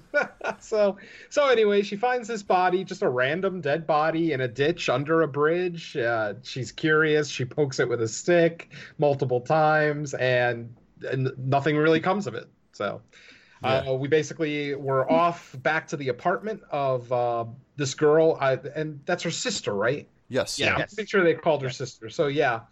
Oh man, how do I even get into this? I know. Basically, the two sisters have a quick exchange, and then the younger sister goes off to her room, and man, what do we call this thing? Some kind of like little demon thing. Comes out smokes a little bit. She smoked a little bit of the joint, and then I don't know if she fell asleep or whatever. But the weird demon creature thing shows up, and pretty much it just tells her that she has to collect some of her older sister's period blood, or else it's gonna rip her soul out through her asshole. Yeah, it actually said, rip or it's her anus or something. Yeah. And she's like, well, I guess I got to get some period blood from my sister then. Oh my God, I'm gonna throw up. And she like roofies her sister basically, and then somehow collects period blood into like a ceramic pot, which I'm pretty sure I don't have periods, but I'm pretty sure that it doesn't just like pour out enough to fill it absolutely does not. A bowl of fucking like blood when she was like when she was making the noise when she was actually extracting it, I thought she might have been cutting her sister. Me too. Like, I thought that's what the guy because the demon doesn't literally say like period blood or menstruation. He says vaginal blood. Yeah, he just says blood from her vagina. Yeah. So I'm thinking, wait, does he want her to kill her sister? And then when she was actually collecting the blood, I realized that she was just sticking her hand in there to kind of help with the flow. But at times it did sound like she was like using something on her, and I'm like, oh God, she's killing her sister just to get blood. That's whatever. Because then the older sister wakes up and is just like, oh, that's weird. I'm in bed with my pants off. All right. Well, exactly. She puts her pants back on nonchalantly. So she obviously wasn't all cut up, or she would have. Yeah, exactly. She would have acknowledged that she was hurt. Right. Just a normal getting roofied afternoon, I guess. I don't know. Was anybody else turned on by that scene? No, just me. Okay, like a little bit. Okay, just a little. Yeah. Yeah. I mean, she was undressing her all slow, and you're like, great. Take your pants off. Turn the lights. But then they didn't even show anything. I was like, oh, come on. Yeah. No. Almost though. I mean, almost like I know, right? All these movies really go to that edge, man. Exactly. But so then the sister collects this blood and is carrying it back to her room, trips and falls, breaks the bowl, and gets the blood splashed in her face. That bothered me. It's like, even if you're a corpse, wouldn't you like walk more carefully, knowing what you're carrying and knowing the body you carry? That was weird. Yeah. And then the demon came and did something to her because all kinds of crazy shit was going on when her older sister came to check on her. She was getting her soul sucked out. Yeah. Well, I love they did that old school like zoom in and out really fast effect, like just to be funny. I thought that was pretty cool. Oh, I forgot to mention the little demon was butt naked, so you do get some demon dick. Yep. Yeah. Right. Yep. It's Demon little dick though. one. Yeah, because he's only like, I don't know, 12 inches tall. He looks like an action figure. Yeah. At least that's what it implies. Because they never show the girl and the demon in the shot together. It's always like back and forth editing. Yeah. So I'm guessing the demon looked like about 12 inches tall at most, just because of the way he was moving. Right. And so prepare for some demon dick. Yeah. So what did you think, Jerry? Do you like this one? This one I didn't like as much, and it was only because I didn't quite understand the ending. Obviously, the demon did what he wanted to do, but that was the girl, right? That was the younger sister that was like, okay, so I guess he sucked her soul out of Uranus and then actually transformed into her, right? Yeah, okay. Something like that. Yeah, I'm okay with this story. I mean, obviously it gives us lots of eye candy because, the younger sister's cute, the older sister's hot. So it's like, it's got a little bit of something for everybody as far as that goes. Exactly. As far as actual, like, horror action, there's not really a whole lot. Right.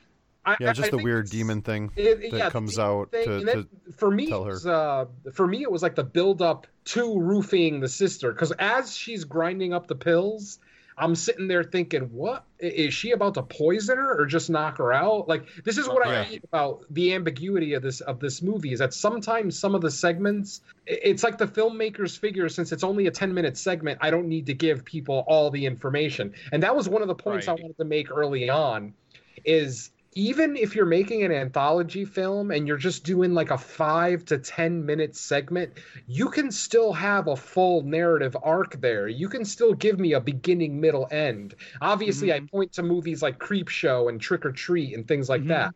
You know, those are full character arcs, you know? Whereas sometimes, and I hate to use this as an example because I was really looking forward to this movie, but did either of you guys get to see Double X from last year? I did, yes. Yeah, okay. I saw it, but I don't remember that much of it. I feel like it's kind of forgettable. Exactly. Basically, I was excited for this movie because this was a movie. It was an anthology horror film, which obviously I love. And then all the directors were women, and these weren't like up and coming women. These are women that have actually done stuff before. I mean, you had the director of The Invitation segment. I can't remember some of the other movies that these women have done, but these were all established female horror directors. So I was really looking forward to it. But then I ended up hating the movie, and the only reason for that is because every story felt incomplete to me. None of them. Yeah, they were just weird. Yeah, they didn't really make sense sometimes. Like, some of them were visually cool. There was the one where the woman gave birth to a giant demon, you know, like that was interesting to look at, but you don't give us any kind of narrative, no explanation. It's like all the segments in the movie were like act 2 of a bigger story. And, correct. Yeah, and that's why I can't. That's like one of the biggest things for me with anthology movies is, are the individual segments full stories? And if they are, then I'll start to forgive maybe a weaker story here and there. And looking at these first 3 segments, I feel like the second one was probably the only one that gave us a full narrative, you know, whereas the first one was just like a quick intro. And then this one is just like, I don't know, 2 sisters fritter away an afternoon. So So I mean, as far as, you know, how much I like this segment, I'm okay with it. I thought the demon looked cool. I thought the basic premise was pretty cool, but I still feel that it's very incomplete, and they could have given us like another 5 minutes. Maybe a little bit more interaction with the sister, maybe a little bit more interaction with the demon to give us a little bit more backstory. Maybe the demon could introduce himself. I don't know. I mean, how rude to just show up and to make a demand without even introducing himself. Yeah, right. So yeah, I'm kind of middle of the road on this segment. You know, I don't hate it, but I don't love it either. Right. Sure. Yeah, I like this one quite a bit, only because of the weirdness. But I agree that it doesn't really, it needs more. But I just like the fact that this was the point where it turns to being more obscured and kind of fucked up. Yeah. Because the first 2 were kind of, you know, things that you had seen to some degree in one form or another with other stuff, and then all of a sudden it's this way out of left field thing. But yeah, it's not very horrific. I would have loved to have seen the interaction with the demon more than once, maybe, or something, when it comes out to tell her about that. Like, maybe it comes back, something goes wrong, comes back and tells her more shit. I don't know. Yeah, I would have liked to have seen the sister fail, and then the demon is like, okay, I'm going to give you one more chance, but now I want more than just, you know, something like that. Yeah. Well, what do you think, Marco? Well, okay, so when I was watching this, I chalked it up to the joint. She smoked the joint, passed out, and the demon came to her as a hallucination kind of deal. To do this to her sister, and that was like, to me, that was all in her head until the end. Now, again, the end could be kind of confusing, and I totally agree with both of you guys saying, like, you know what, give me 5 more minutes of something. The purpose, is the demon real? Was it not in her head? What was the whole thing with the joint? It was so convoluted that I'm like, I don't know. I don't even know. Let's move on to the next one, because this is like so it's like so confusing that you can go many directions. Now, so the easy way out is she smoked the joint off the dead guy. Did the demon kill the dead guy, or was this something that inevitably you met your demise by this magic joint kind of stuff, and it killed her sister at the end. And is the end scene exactly what the big sister saw, or is that something just for us audience, and she just saw her sister dead? You know what I mean? Sure. So it could be kind of explained that way, because I mean, the big sister was kind of shocked when she saw her. The sister as a demon, and underneath the sheets was the demon, I guess. I don't know. It was weird, but it was cool at the same time. But it's not my favorite one of. It's not one of my favorite ones of this segment thing. It was like one of those things. Oh, okay. To me, it's set up. We're gonna see some more fucked up shit later. So let's get this one out of the way. Yeah. So it was okay. It wasn't. Some. It was short, at least. It wasn't one of the longer segments. Thank God. Oh, right. Yeah. All right. This next one we might take a little bit longer to talk on, but then then we have to kind of hurry these up a little bit because I feel like we're talking about the segments longer than they actually even are. I know, right? So. Watch the movie again. All right. I know, right? So, but this one we definitely might have a little bit longer talk about, just because this is everyone's easy favorite premise. Let's just get right to it. Rape goblin. Yeah, let's get right to the elephant in the room. Go. There you go. All right, so segment number 4 is called La Cosa Más Preciada, and the literal translation to that is the precious thing. And here's a perfect example of the difference between Castilian Spanish and Latin Spanish. Preciada is Latin Spanish for precious, but in Castilian Spanish it would be preciosa. So very small differences, just with some spelling here and there. But sometimes the difference is subtle, and sometimes it's just drastic. Like it's a whole nother word, So that's just a quick example. But anyway, this story, wow. We start out with a girl walking by a gas station and being catcalled like I have never heard in my fucking I've heard some scumbags catcall women before, but these guys were like raping this girl with their mouths. Yes, it's just, I know. Wow, the shit they were saying. And this girl's underage, by the way. Granted, they may not know that, but I mean, she doesn't exactly look like she's 30. I mean, she looks like a young girl. But anyway, she meets up with her boyfriend. They're going off to stay at a cabin for the evening because they have made plans to punch her V card. Yes. The girl is a virgin, and for some reason, she's making a big spectacle of her first time. So, she had to go. It's a real quinceañera situation. Exactly. But for sex. So, yeah. Right. So, while our two, protagonists are checking into the motel, of course, there's a Crazy Ralph character that comes out of nowhere and basically starts to tell the guys, the couple, close your windows at night, lock your door, and don't leave anything outside of your bungalow. Don't leave shoes or any kind of personal possessions because the forest will take them. That's all he says. The forest will take them. He doesn't imply any creatures or anything like that. Obviously, we're watching a horror movie, so we know something crazy is going to happen. He's kind of like that hide your wife, hide your kids guy. Yes, exactly. Just the Spanish version. Right. He's like, they're raping everybody out here. Yeah. Well, it's kind of. Almost. He's climbing in your windows. He's snatching your people up, trying to rape them. So y'all need to hide your kids, hide your wife, hide your kids, hide your wife, hide your kids, hide your wife, and hide your husband, because they're raping everybody out here.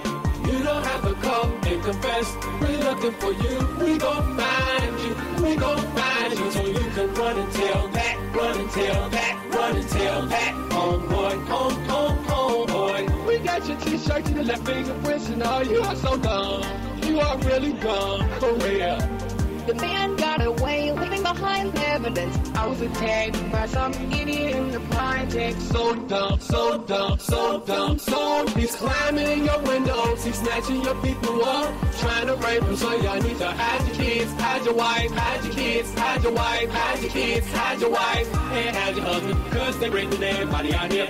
You don't have to come and confess. We're looking for you. We gon' find you. We gon' find you. So you can run and tell that, run and tell that, run and tell that. Homeboy, homeboy.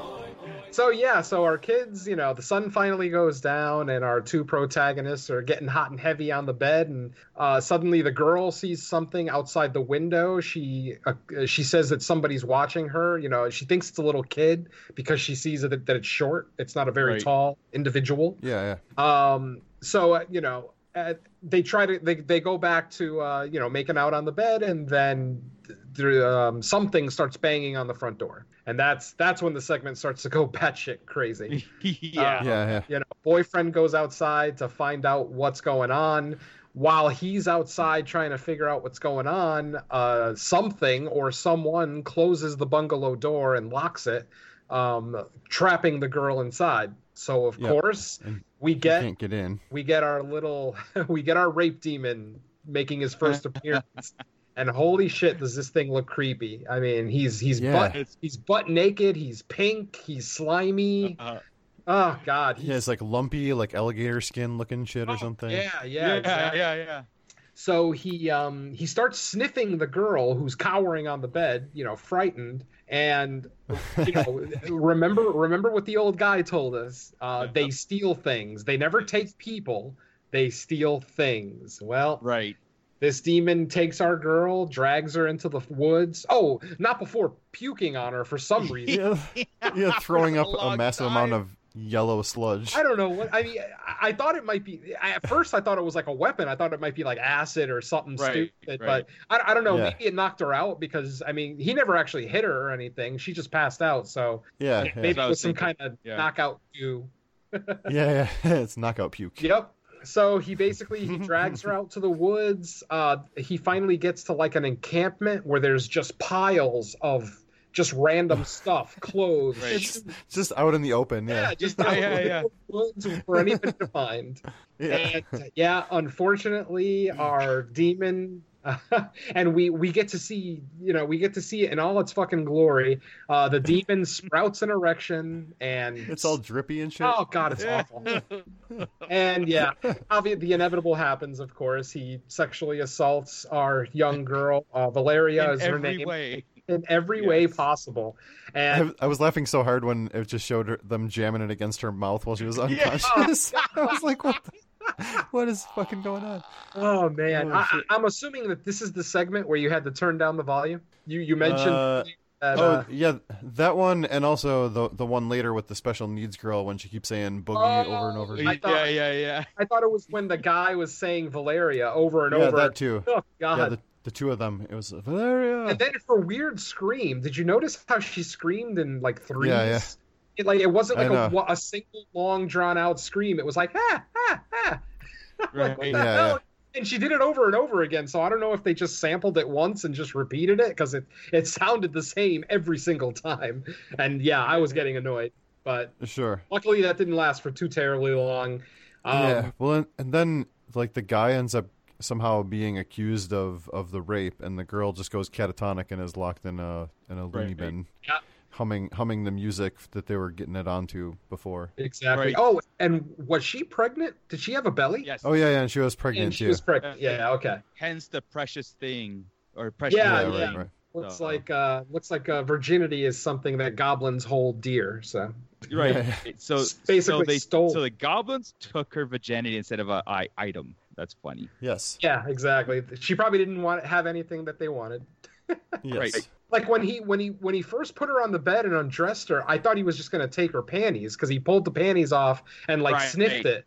So I thought, oh, okay, he's just going to take those and leave. But no, he takes something much worse. Sadly. Right. Yeah, I know. Yeah. I'm one of those guys. No expense either. Yeah. Well, and it's not like the rape isn't. I don't know. It's weird because it's not egregious by any stretch. It's not violent. Not like super graphic. Right. The only thing that's kind of dumb about it is they cut like they're going to cut away, and then they just go back and show the same thing again. Like, they're going to fade off three or four times. Okay, we're done with this angle. Oh no, it's back again with this angle again. Oh, okay, now it's going away. No, it's back with the same angle again. And and I hate to say that anything about a rape scene is entertaining, but one of the entertaining parts of the rape scene is these two smaller goblins in the background dancing like idiots. Yeah, I have like diapers. doing Ring Around the Rosie and shit. Yeah, they're like, what do you call it? Hoedown? They were doing a hoedown, with the arm in arm thing. Oh my god, Very artsy. I was laughing so hard because I'm like, I see no purpose for this other than it's entertaining the hell out of me. So I'll take that. It's just stupid. Yeah. But I definitely had a major problem with the kid getting arrested at the end because it's like I don't know. Like, wouldn't the kid be all messy if he actually raped her? Like, the kid was never attacked, the boy, so he was, he didn't have any bruises. His clothes and they never actually had sex, so it's not like his DNA would be inside of her. That's what I'm saying. Yeah, exactly. I mean, obviously DNA testing takes time, so I mean, maybe. But I just don't understand why he was fully arrested. I mean, especially with all the evidence that was left behind, like the trail of goo inside the bungalow, and even the old man, like the old man didn't even come to the kid's defense. The old man could have said, no, it wasn't the kid. But he never did. Yeah, there was the whole pile of stuff in the woods where she was too. Exactly.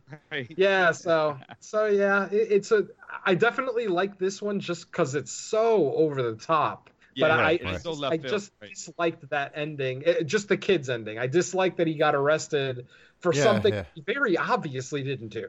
You know what I mean? Right. But whatever. Yeah, I liked it a lot too. I wouldn't say I loved it. The one thing that was annoying when it started, but then you just kind of adjust to it, is that they did that intentional film grain thing where they put the filter on it that made it look like it was old film stock or whatever. And at first you're like, oh, this is just stupid. Like they're just doing that to be like, oh, look how cool I am. It's an old 80s film or whatever. And then it kind of just goes away and you don't notice it, or maybe they just completely drop it. I don't know. Yeah. But yeah, and the thing with the kid was a little bit weird, but the repeating the scenes was kind of one of those, it starts to be annoying because they keep repeating it, but then it becomes funny because they repeat it like one too many times and you're like, okay, well now it's funny. Yeah, it gets funny again. Yeah. Yeah. 100%. Yeah, this is, again, not my favorite one. We'll get to the favorite one later, but audible, like at first I thought this, okay, we're getting a horde as a monster. I was like, this is awesome, and then I'm like, well, what the fuck, what am I watching? In a very entertaining way, hence my text to you guys and everything, and my therapy sessions after. Yes. So it's but 100% agree with you on the boy. The ending, he shouldn't have got arrested. He was framed, but no. Very just a out left field story out of all these was like, what did I just watch? Yeah. This is definitely a WTF segment. Yeah. Oh yeah. Absolutely. Yeah. Well, and it benefits from not being too long because it would have worn out its welcome had it been much longer. It would have really gotten to be stupid. So exactly. All right. Off to segment number 5. Yeah, this super fun segment. Oh boy, super fun. This one is titled "Lo que importa es lo de adentro," and the literal translation to that is "What matters is on the inside." This is the story of a boy and a girl, brother and sister, living with their mother. What happened to Dad? I know they mentioned it. Did he die or did he just run off? Working. I think just working. Yeah, I can't remember, but yeah. Like you're a pain in the ass like your dad. Always do it, something. I think they mentioned something like that. Yeah. Mm-hmm. So yeah, basically, the opening premise is mom is treating the boy like an angel, and she's treating the girl, like an asshole. Right. And the part of the reason physical, for that, mental problems. Right. Exactly. It seems like the girl might be a little slow. Yeah. But she's got leg braces or something on right. too. Yeah, she's definitely got some disabilities. Exactly. So, basically, the segment starts to get kind of weird when she's looking out the window, and she's pointing and saying, I forgot what she was saying exactly. Kukui. It was like kukui or something. Yeah, boogeyman. She was saying kukui, like, just pointing. The camera never pans outside, at least not yet. So we don't know what she's so scared of. Eventually, the whole family goes outside to run an errand or whatever, and they run into a homeless guy who looks amazingly like Adam Greenberg. Almost exactly. You're right. But Yeah, they basically have the mom and the homeless guy have a little bit of an exchange, a friendly exchange. So it seems like the homeless guy lives in the area, and he's like the kind of de facto protector of the kids, or at least that's what the parents think. Right. Like does odd jobs around the place or something. Yes, maybe. yeah, exactly. Something it seems. Yeah. So fast forward to later that night, and the little girl starts up again, kukui outside, pointing outside, and her brother just went outside, I forget to do what, but he was like playing soccer. Yes, he was kicking the ball around. He asked his mother if he could go outside and play. She agrees. She lays down on the couch to take a nap, and then the little girl, like I said, starts going kukui, and I hit the mute button. Exactly. It's like I'm fucking getting sick of this kid, and I haven't even been raising her. Exactly. So yeah, I feel the mom's pain. Mom wakes up from her nap and berates her again, tells her to shut the hell up, blah blah blah. Mm-hmm. And then the camera pans to the lair of our homeless guy. I call him Hobo Bob. Hobo Bob. Very good. Yeah. So we see Hobo Bob kind of fussing with something. They don't show us right away. But then we start hearing, the gurgling and the churning sound effects that, Right. all us horror fans are very familiar with. Right. And we see our poor little brother on the slab with his torso busted open. Still not 100% sure what Hobo Bob is doing with him, but then he pulls out one of those medical coolers for organ transplants. Yeah, and he had a list in his pocket. And he had a note, 11-year-old boy, healthy liver or healthy kidney. I think it was a liver. Anyway. Yeah, I forget which organs, but yeah. So it was a list of organs. At that point, that's when I realized, it's Turistas all over again, which is fine. I didn't hate Turistas by any stretch, but I didn't love it either. So that's what, when I realized that this guy was just kind of he was killing kids and harvesting organs, I'm like, yeah, that's pretty fucked up. Right. But then he takes the liver out. Oh, yeah, exactly. He takes the liver out, puts it in the little cooler, starts looking at the kid's body, and then starts taking his pants off. And that's when my stomach just dropped because I hate that. I can't. Even in a fictional setting, it's hard for me to watch that. And unfortunately, that was one of those things you're like, I don't think they needed that to be any more. No. It was definitely shocking. I mean, it definitely got my goat, definitely. But sure. Yeah, Hobo Bob is, pants down. They show him taking off the little boy's pants. He sniffs the kid's tighty whities, which creeped me right the fuck out. Right. And goes and does his thing. And then the segment just ends with little sister still pointing outside, going kokia, and the Hobo Bob looking up to her and making his gross little oral sex gesture. Right. That's how our segment ends. So I felt so dirty at the end of this segment. Oh, I know. Yeah, we went from fun rapey goblins to this. It's like, whoa. Sure. Who would ever think that organ harvesting would be like less fun than rape, or more fun, or whatever the case? More fun. I hear you. Oh god. Yeah. Well, eventually that turns into rape too. So very true.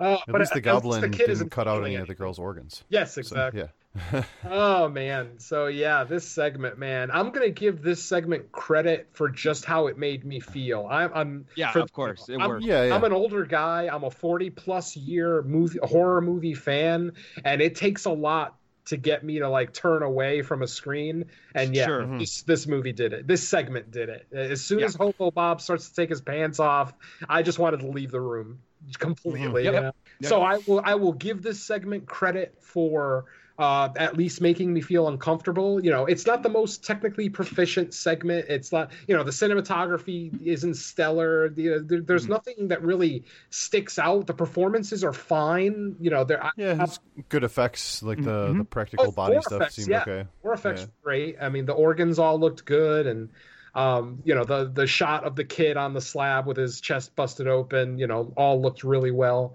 Right. But I'm still kind of middle of the road on this segment. I kind of enjoy it, but like I said, I enjoyed it because of how it made me feel. It made me feel just dirty, and it's been a while since a movie's done that to me. So, it was. Yes, yeah. Yeah, this one is the one that was the director of this also did the other Atrocious that I was joking in our other private chat where I said if you watch that movie you're going to have a bad time. Yeah, yeah, I've seen that one too. Yeah, because the description of it sounded like this is kind of this director's thing. Is these fucked up shock, torture, rape, cutting people up, fucking mean, gross movies. Which is fine if you like that kind of stuff. It's not really my thing either. I kind of feel some of what you're saying, Jerry, about how it's like nice that you actually feel something out of it or some sort of uneasiness. But at the same time, it also feels like sort of this low-hanging fruit to get that reaction. Yes. Yeah. It's like, oh, how do you get that reaction? Well, you take a kid and you have a guy cut him up and fuck him. Like, well, that'll get people upset, sure. Yeah. Right. So I wouldn't say that I didn't like it, but I also kind of didn't like it. I'm kind of like right in the middle on this one. Yeah, I liked the effects, and it had some cool like little music cuts to some of the action that was going on and stuff. But other than that, it was just not really very enjoyable. Plus the girl, so the girl did a good job of portraying the fact that she had this sense that something was wrong. Again, being a short thing, they don't really explore that very much. She just senses it, I guess, because she's different.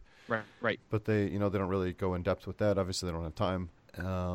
But other than that, I mean, it was just, it was okay, but not very enjoyable because I'm not into that kind of thing. Like, if you like that type of stuff, then somebody might be like, oh, yeah, this is badass. But yeah. I mean, I consider myself a gore hound. I still really enjoy gore, but there has to be a purpose to it. It can't just be gratuitous. Yeah, right. Or if it's gratuitous, it's for like comedy. Yes, exactly. Yeah. Right. When it's used as a tool to get the point across that this is a bad man or a bad woman or bad things that happen and need to be stopped, and we go through the movie of them, the bad guy meeting their demise, that's when it's like, okay, it needed that. You needed that shock impact. Right. You're right, like 100%. This is if you're going to make a brutal Mexican folklore film like that and use that word brutal or barbaric, it's 100%. In horror that I like, I don't like shy away from this. I'll watch stuff, there's nothing that I won't watch, but this is not the horror that I enjoy. The more reality driven, sadistic stuff. I like monsters. I like, serial killers and stuff. But when you get into like the details of it, it's very disturbing. It's a powerful tool, very powerful. And this one, it's like this one right here. There was half of it was kind of like fun, but then that whole thing was like, well, now I feel bad. I just feel bad. Like I don't want to watch anymore. You know what I mean? Yeah. But I'm the one that likes when kids are getting killed too. Yeah, exactly. Well, killed is fine, right? But then, then they had to go over there, and that's hey, you went too far. Yeah, that's right. You could burn the kid in the fireplace, but don't fuck him. Yeah, right. Please. As soon as that happened, you're like, this movie went too far. I'm done. That's right. But yeah, agree with everything you guys said. Shock, it's 100. It gets an A+ for shock value. Absolutely. No, definitely. Yeah. All right, into segment number 6. This one's a nice short one again. This one's called Muñecas, which translates to dolls, just dolls. Yeah. It looks like. One. Yeah, I like this one. This one, this is one that I really liked because it had a full narrative. Even though the ending was kind of open-ended because that new group of girls showed up, at that point we knew what their fate was. So it's like, oh, okay. We all know what's about to happen because we just watched it. But anyway, so this is a segment based on the island of dolls. Some of you may have seen the island off the coast of Mexico where a dead little girl was found many years ago, and the guy who found her, as a tribute to her, just started hanging dolls all over the island, in the trees, in the bushes, everything else. And then tourists, once it got out, once the old man died, and word got out that this creepy ass island exists with all these dolls, people then started bringing dolls. They would go and visit the island and bring a doll. That's cool. To leave the little girl. Basically, these were just like offerings to the little girl's spirit, Right. So that's cool. So it's actually a real place that you can visit. I've thought about it myself, but I also don't want to get killed by a drug cartel, so I probably won't go that far south to Mexico. Correct. Yeah, Because it's pretty far down there. It's off the southern coast of Mexico. So yeah. Plus, also this guy might be there. Oh God. Yeah. Well, that's true because it is an uninhabited. Leatherface. Yeah, I mean that's part of the attraction for the tourist trap is that it's uninhabited. So it's literally you're just walking around this sea of dolls, just all these dolls hanging on the tree. Yeah. So it's very eerie. I've seen videos, from the place, and it's just as eerie, if not more so, in real life than it is in this movie. Yeah. The movie's great on portraying that. Yes, exactly. So let's get into the segment. Segment starts out with a girl waking up in the water. She's got wrist ligatures on her, so obviously she's been tied up at some point, and the ligatures are bleeding. So, she was probably tied up with like barbed wire or something, but she's not tied up at the moment. It looks like she might have made like some kind of escape from her captors, and it looks like she's just trying to find a way off the island. But unfortunately, big old Bubba finds her as she's trying to get away. You get the traditional big, fat, tall redneck character who's a butcher. Yeah, doesn't say anything. Yeah, exactly. Yep. The mute butcher, if you will. Right. So basically, most of the segment, like 3/4 of the segment, is just these two kind of fighting, having a struggle. It's a pretty good little fight scene. Actually, yeah. I still hate, and I mean hate with a fiery passion, the trope of someone getting the upper hand on their captor and then dropping their weapon. Yeah, and they're like, all right, that's good enough. I'm just going to walk away. I've said this before, and I'll say it again. If you get into that situation and you get the upper hand on that guy, you don't stop swinging until you see brain matter. Until you see bits of skull and brain on the ground, you do not stop hitting him, especially considering what he probably has already done to this girl, Yeah, right. And what we as the audience eventually see where she ends up, like, if you came from this, why did you just hit him 2 times? Then you were like, I'm going to try and push him into the water because that'll stop him. And how telegraphed was that he was going to disappear when she got up and have the weapon again? Totally. I mean, it was, I'm screaming at her, don't you dare get up. Push him in the water. Don't you dare get up. And then she fucking gets Finish the job. Yeah. So anyway, big old Bubba recaptures the girl, brings her back to his shed, where we now discover that there are many women, probably up to a dozen women, being held in cages against their will. I'm assuming this is a cannibal thing. Because they show that scene where he's like cooking that arm. Right. Sure. Yeah. So they don't actually show and stuff. So sure. Exactly. So they don't show any actual cannibalism, but we're led to assume that's what's going implied, on. Right. Exactly. Right. I was almost thinking, like, I had this other idea that it was he's cooking the doll parts with the body parts to make them look like old and creepy and fucked up or whatever. Oh, possibly. Yeah, I can see. And then that the whole thing is. Like, that they're also using it to make money. Like, they're harvesting people, but they're also charging people to come to this thing for the tour. Gotcha. Yes, exactly. And so it's like it's a money thing and it's a satisfaction thing. Exactly. Because like I said, at this point, after big old Bubba brings her back to the cabin and we see all the other victims, another character walks into the cabin. Now, the sun is shining behind the character, so we can't see his face. We can just see that he's an older man with a cowboy hat on. So he looks around, and there's that like uncomfortable moment where it's like, okay, is he going to do something, or is he just going to join in? Then he basically just ends up turning around, closing the door, and leaving, which still kind of at this point, we do make the realization that this guy's probably involved. We just don't know exactly how. And then the camera pans off to the shore of the island, and they show another boatload of women being chauffeured by this mystery man. I mean, he's wearing the same cowboy hat and he has the same basic dimensions.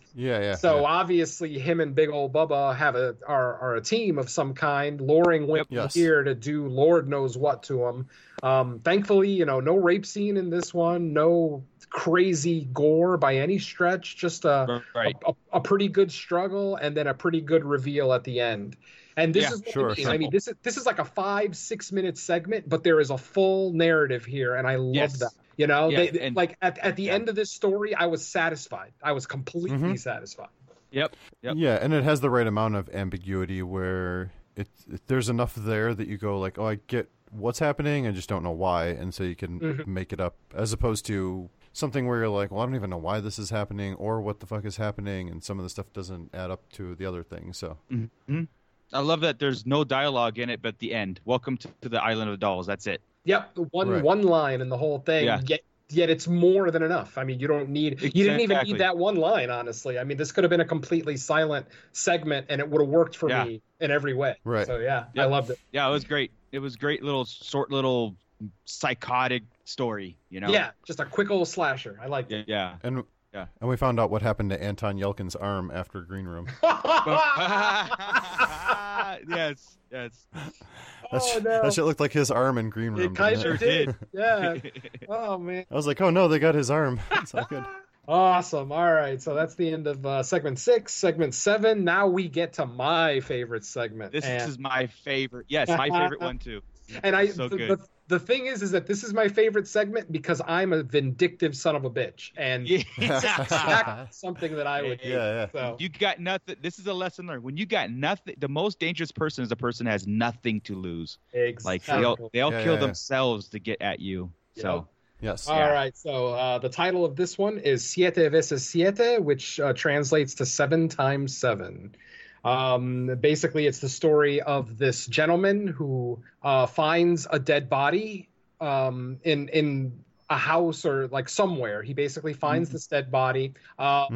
He takes the body, wraps it up in cloth, and takes it to this odd area isolated in the desert. So obviously at this point we're led to believe that this person is probably a loved one. He starts digging a grave, so we're all, I'm assuming, he just wanted to give a loved one a proper burial or whatever. So. Right. But then the following morning, our dead body resurrects. Not necessarily as a full human. He's not like talking and walking, but he's basically a zombie at that point. Yeah. He's growling, his eyes are glazed over. So, I forgot to mention that before this, the gentleman, the protagonist, actually does perform some kind of ceremony. He takes the body to a particular area. He creates a rock formation that looks like the spiral from Game of Thrones. He buries the dead body up to its neck, so the head is still exposed, and that's what. Yeah. And then he goes to sleep. He takes a bite out of that weird, fucked up, pulsating mandrake root. Right. Yeah, he's got this weird mandrake root that's pulsating. It looks like it's a heart, but it's definitely it was alive. Yeah. He takes a bite out of it, chews it up a little bit, and then spits it into the dead body's mouth, which is part of the ritual, I assume, to bring him back. Anyway, he brings him back. On the first day, he's basically just a zombie, so he ties him up just to keep himself safe so he doesn't get attacked.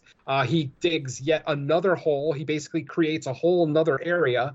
And then he goes through the exact same procedure he went through the night before. Takes a bite of another pulsating mandrake root, spits it into the zombie's mouth, and then he goes to sleep. And then finally, he keeps feeding him blood. Yeah, he keeps feeding him blood, his own blood. Yeah. Yeah, he slit his throat. He slit his own wrist, and then was giving the zombie a little bit of blood. I assume for sustenance, though I don't know why you would need to feed him, but whatever. Maybe part of the ritual. Too. Exactly. Yeah, that could be it too. Yeah. So then on the second morning, when our protagonist wakes up, the dead body is fully alive, coherent, and begging for water. Agua, por favor, agua. He's begging for water. He gets the water. We're still under the impression that this is a loved one that this guy wanted to resurrect, like a Pet Sematary type scenario. Correct. Yeah. It's almost identical to a Pet Sematary type story. And then because he kept seeing a woman too, yes, and I'm like, is this something to do with I don't know. It didn't look like the woman that he was seeing, but like, is this somehow? Maybe she just looks all fucked up from being buried, bloated. or Yeah, bed, bloated. Yeah. And then at the end of the second day, we find out what's what. And this puts such a shitty grin on my face for like the next 2 hours. I was so happy. Basically, it's revealed that the guy that was resurrected was the brother of our protagonist, but he turned on him. It looks like they were brothers in crime. At some point, it looks like he turned on his brother and killed his wife and child and decapitated both of them. In front of the guy and throws their heads at him. The guy is in such shock that he's just standing there on his knees, not moving while the guy pours gasoline on him. And I'm thinking, dude, what are you doing? But at the same time, it's like you just watched your wife and child die. So the guy was probably totally okay with burning alive at that point. Like, I got nothing better to do anyway. So, and at that point, he kind of reveals himself as the rabbit to the resurrected person. And then he proceeds to smash his fucking face in. Just beats him to death after all that. Beats him to goddamn death. And so, at this point, I think, okay, the story's over. He got his revenge. He resurrected this guy to kill him. But there's more. He goes through the whole ritual yet again. And then the segment ends with the guy, kind of going through the ritual again. And then we get the realization that this guy is going to spend the rest of his life resurrecting this guy over and over and just killing him multiple times. And like I said, I'm such a petty piece of shit. That's exactly what I would do. Somebody takes my wife from me. If I have the opportunity to kill them over and over again for the rest of my life, I am taking it. And I love this segment. It's another segment that doesn't have a lot of dialogue, if any, honestly. Right. Just rabbit, just basically, screaming over and over again, rabbit. But I love this. I mean, once again, we've got a perfect narrative arc. We got a beginning, we got a middle, we got an end. Yes. And it's a satisfying. It's the most satisfying ending for me of all the segments, and it makes it easily my favorite of the bunch. What do you guys think? Yeah. I'm with you guys. I would say I probably liked this one the most. I would probably say that this one reaches into that love category. Yes. Especially because of that repeating cycle. I was thinking when you were saying that it's like it takes the revenge narrative from I Saw the Devil and takes it to a whole new level. Yes, exactly. It's like instead of beating you to within an inch of your life and then bringing you back and then kicking your ass again, but not actually killing you, it's like I'm going to kill you, bring you back to life, kill you, bring you back to life. So he went the extra step. It would have been great if they showed like the inside of his bag was just endless amounts of those roots. Just to, I know, right? To show that the guy prepared for like months of re-killing this guy. Yep. I mean, definitely. not that the segment needed anything else. I mean, I thought it was near perfect. And this one is beautifully shot and stuff too. Yes. So. Oh yeah, like I said, just the fact that he brought him back again to do the whole ritual over, to kill him over and over. That again, I was with you. Put a smile on my face. I'm like, I get it. I love it. I just no more needs to be said. This is perfect. I'm with Paul. I love this segment. This segment is like a perfect segment. The perfect short story, the perfect revenge. This is it. The guy has nothing to lose, and it's just like how brutal that is. That's awesome. Yeah, loved it. No questions. I didn't need no questions or nothing. It was just like great. Exactly. And just to let the audience know, the title of this one being called 7x7. I think it refers to the rock formation, because I actually went and counted, and I thought I counted 49. Oh, rocks. okay. Yeah, okay. So I think that's where I could be wrong, but that's my that would be my best guess as to where that title comes from. Sure. Cool. It doesn't say anything on Wikipedia about that, but exactly. That was as far as I looked into it. Nice. Oh man, how do you follow up this segment? Well, they found a way. Yeah, it's a good kind of way to wrap everything up in a nice little package, I feel like. Yeah. We get to chapter 8. Titled Dia de los Muertos, which, as most of you know, means the Day of the Dead. Yeah. This is another one that I like. This was a guilty pleasure.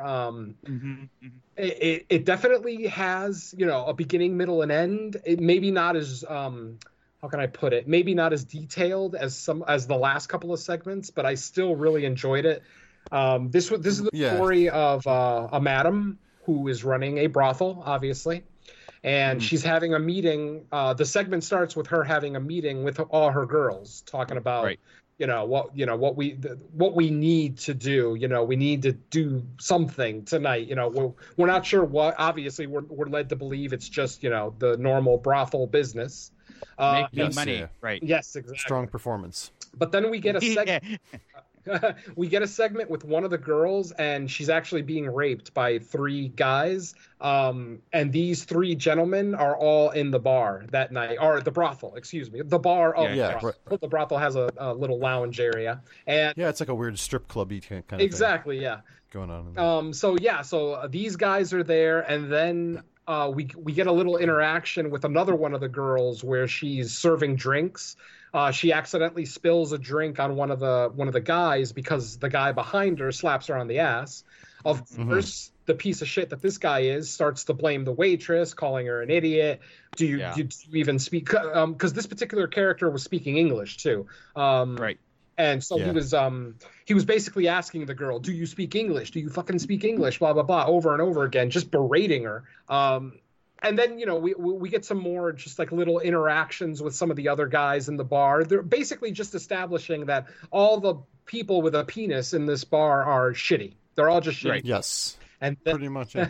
And then the shit hits the fan. Basically, little the bell chimes. Yeah. Yeah. The bell chimes, and all the girls grab a weapon of some kind and just start. Well, it starts with the main attraction of the night on stage stripping. She walks up to the long-haired guy who was the main rapist of the raper, right? Yeah. And she bites his fucking nose off. Yeah. And this is one of the best biting off noses I've ever seen. It looks so realistic. Yes. So good. Yeah. And that's when she says, "Oh, I remember you, buddy. I remember you very well," and bites his nose right off. That's the cue for all the other girls to grab a weapon and just start wailing on everybody in the bar. Obviously, we get the girl being berated by the American. She's beating the shit out of him till his head is just a bloody mess. Just a big old mound of flesh and bone.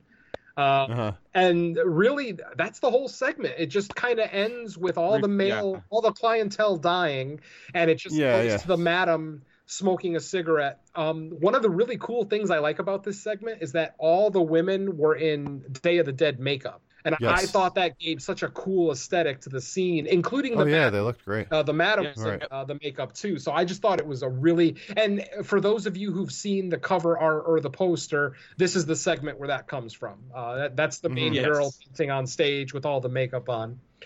And I mean, this, to me, I can't say that this was one of the more complete stories in there, but it gave me just enough to put a smile on my face and to end the movie on a high note. It's like I guess an upbeat thing, because like it sucks that the guys are being dicks to these women, but then there's revenge, obviously. So exactly, like and it's always good. It's good to end with like a bloodbath too. There's a lot of these ones that are just one death or nobody dies or whatever, but it's this is like the full on bloodbath thing. Where it's like, well, you want to end on that big bang. Exactly. Yeah. There's no sad. There's no backstory. There's no someone I have to comfort, and there's no supernatural element. It, like you said, bloodbath, perfect ending, perfect bookmark. Yes. Or bookend for this movie is to end that way. And I'm just like, it was so simple. And we've heard this kind of story being told so many times, but the aesthetics were awesome, visually awesome, everything about it. I kind of like when this went off, and I was just like, man, that was cool. And it made me appreciate the entire anthology. Just kind of like, all right, I get it. This was very barbaric. Yeah, after like 5 segments, I was kind of middle of the road on the movie. It's like, okay, I like some of the segments. Some of them seem to be lacking. But this movie the last 2 segments are so strong that it brings up the total rating on the film. Yes. Oh, yeah. Well, and that's, I think, a lot of anthologies that have a lot of segments, that seems to be a thing. Even ones that don't have a lot of segments, there always seems to be like, oh, this is the 1 week one. It's the... it's the Jordy Verrill of the Creep Show that type of thing. I like that one. Well, I mean, for for what it is, like it's fine. Yeah. But obviously, when it stands up next to the rest of Creepshow, you're like, well, this one's kind of stupid. Oh, I hear you. They always have to have that weaker one. Yes. Yes. Yeah. Exactly. But I'm actually glad that this movie started out with the weaker ones rather, because usually with anthologies they have the sandwich formula where they'll start the movie with a really good one and then they'll put the weaker ones in the middle and then end on a strong note. I like the way this movie did it, where all the subdued ones, the more simple, if you will, stories are at the beginning, the slower ones. And then it leads into just the batshit insanity of the last 2 or 3 segments. So sure. I definitely appreciated that, and I don't mind it starting on a slow note. I mean, I don't necessarily need a big bang to start the movie. I'm actually very okay with putting a slower one at the beginning and then ramping up the craziness as it goes. Yeah. Yep. Definitely. So overall, I think it sounds like we all would probably like this quite a bit. Maybe not. Oh yeah. Not an overall of us loving this one per se, but it's definitely something that we all like the majority of it and would probably recommend it. After watching it, I had seen it last year or 2 years ago when it came out, but I watched it 2 more times recently. With these rewatches, my rating actually went up. I actually am in the love scale for this one. Nice. Even though, like I said, there are some segments that are lacking that could have used a little bit more exposition or explanation, things like that. Overall, I do love this movie. Yeah. Nice. Yeah. Perfect. Well, this was one I had seen on Netflix, and of course, now that I went to watch it, it's off of Netflix. But I remember seeing the poster, and you just see so many movies, and you're like, I don't know what the hell this is. Something with the girl with Day of the Dead paint on, and you skip over it a bunch of times, not knowing. And these are the kind of movies that we've been having some good luck with, people suggesting things that maybe we heard of or didn't even hear of. And you go, okay, well, now I got to watch it because it's picked for the show. So, right. And you end up really enjoying it quite a bit. So it's cool. I like that we got 2 movies that we both had never seen before, and good. For the most part, liked the first one and definitely liked this one quite a bit, or loved it. Yeah. There's definitely segments in the second movie here that you just kind of like, holy shit, I just like want to watch this over and over. And the other ones were like, it just comes with the territory. Yeah. Right. And you know what's weird too is the runtime is listed for this movie as like over an hour and 50 minutes. Yeah. But there's literally like more than 10 minutes worth of credits because they show them all. Yeah, it's more than English 15 and in actually. Spanish. Yeah, more than 15 minutes.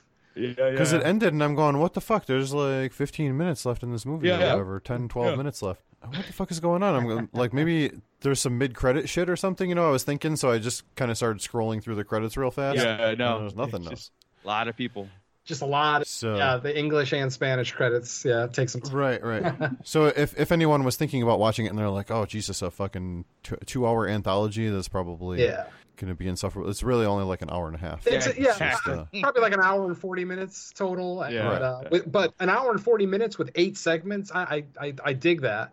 Right. Yes. And you could skip the credits. Ultimately, you could an anthology with an hour and 40 minutes could be 3 stories in some cases, and if one of them's really weak, it drags down the whole thing. This one, since all the segments shorter. Yeah, exactly. Since all the segments are shorter, if there is 1 or 2 that you don't like, there's still plenty here for somebody to enjoy. So exactly, I loved it. Nice. All right. Well, we ran a little bit longer than I thought we would on that, but whatever. Who gives a fuck? I like to gab. Yeah. Nah, it's cool. We basically reviewed 9 movies. Kinda, yeah. Yeah. Well, and that's that. I mean, what other way can you talk about this movie, really? Yeah, exactly. Exactly. You couldn't, because everything is all non sequitur shit. It's like you can go, well, I do like this and don't that, and like it would just be all over the place. So you know what? I totally forgot. I forgot to make mention of something, and I feel like it deserves it. During the 7x7 segment, my favorite segment, the scenes of Death riding the flaming horse are stellar. They are amazing. And then there's the one scene where Death on his flaming horse is actually walking with the protagonist's wife and child, like hand in hand, and they're all on fire. That's the scene where he actually fires at them. He actually takes shots at them. Yeah, he was like, get the fuck out of here. Yeah, that looked amazing. I thought that looked really good. Yeah. Mm-hmm. So I just wanted to perfect. Yeah, I just wanted to point that. Oh, yeah. I really wanted to because, we didn't really talk up the visuals in this movie too much, but there are segments that look gorgeous compared to others. 100%. Yeah. Oh yeah, exactly. Definitely. Cool. Well, before we take off, as we said before, why don't you tell us what is going on with all of your podcasts, Jerry? Sure. Okay. Let's see. I'll start out with the very first one I was on, and of course, as I mentioned earlier, that was the Horror Cast. Unfortunately, we are on a hiatus right now. After the retirement of Mark Nato, we're still, because Mark Nato was the driving force for the Horror Cast, so. Sure. We're kind of, we're bouncing ideas back and forth because the Horror Cast was never part of a network either. Mark Nato was actually uploading all those himself and actually paying for the domain space. Sure, as opposed to like if you're on Horrorphilia, Jason Lloyd takes care of that, whatever. So there's there's some talk back and forth on what we want to do. Do we want to join a network? Do we want to continue being independent and just pay for it ourselves? So we're just kind of in the talking stages right now. So fingers crossed, the Horror Cast should be back. I'd like to say by fall, but we'll see. We'll see how things go. Because, I mean, you've got 5 hosts on that show. So, anybody who's involved with podcasting knows how hard it is to get 5 people together from different parts of the country, too. So. Oh, yeah. Yeah, exactly. That's why there's only 2 of us. Exactly. That's the way to go. Awesome. And then we just bring in pinch hitters. There you go. I like it. I hope I hit a home run today. Dude, you were awesome today. Thank you very much for coming. Oh, no, absolutely. Let's see. So that's the Horror Cast on hiatus. My main podcast would be No More Room in Hell with Mr. Mark Merriman. We just released episode 10, which is our first list show. We did top 10 horror sequels, which this was not an easy list for me to put together because when I went to put my initial list together, it ended up being 38 movies long for a top 10. So yeah, I basically over the last 3 weeks I watched 24 horror sequels, and man, I am sequeled out right now. Right. So I love the fact that give me a fucking part 1 that's what I mean. right now. Coming on here, this gave me a nice respite from watching all those sequels. I was able to watch these cool ass Spanish horror films. So yeah, thank you for that. Yeah. Perfect. Let's see. And then the sister podcast to No More Room in Hell, of course, is Fresh Cuts. That's a weekly podcast, so look for that every week. We'll always be discussing the latest movies that come out either in the theaters, streaming, or VOD. The last episode we did, like Paul mentioned earlier, was for Boar. The next episode is going to be for the Jim Jarmusch movie, The Dead Don't Die. And I actually saw that, too. Oh, nice. And then we're going to be, after that, obviously, this weekend, we got Child's Play and Nightmare Cinema. I'm also going to be going and checking out, like I said, another movie out here in theaters. But I'm actually going to the premiere of Nightmare Cinema, where Mick Garris, Joe Dante, and David Slade are all going to be there. David Slade, the director of 30 Days of Night, for those who don't know. So yeah, that's going to be fun. There's going to be a Q&A after the movie, and this is another horror anthology, so I'm excited. Cool. Yeah. Let's see. I am on Theme Warriors, which is a monthly podcast where we basically, they're the 4 hosts, we pick a theme, and then each host picks a movie based on that theme. This is not strictly a horror podcast. In fact, we rarely do horror on that one. That one's just more of a general cinema type podcast where, like I said, we don't necessarily do full-on feature reviews like you would on, a show like this or on one of my other shows. They're more just quick conversations. So the episodes are usually about an hour and a half long, and we discuss 4 movies. But like I said, we tend to do it really quickly. So that's a good one. Right. Our next episode is going to be underdog stories where the underdogs lose. That's the theme for our next episode. So that one hasn't been recorded yet. So look for that one in the coming weeks. I am on Underwater Kaiju from Outer Space with Mr. Don Anelli from the Horror Mafia podcast and Mr. Jerry Herring from Kill the Cast. That, of course, is our monthly, Japanese monsters podcast where we talk about all things Godzilla, Ultraman, Gamera, Mothra. The list goes on and on. So nice. If you're a fan of kaiju films, check that one out. That one's on the Legion Podcast Network. So, like I said, if you subscribe to Kill the Cast, you'll get Underwater Kaiju as well. So check that one out.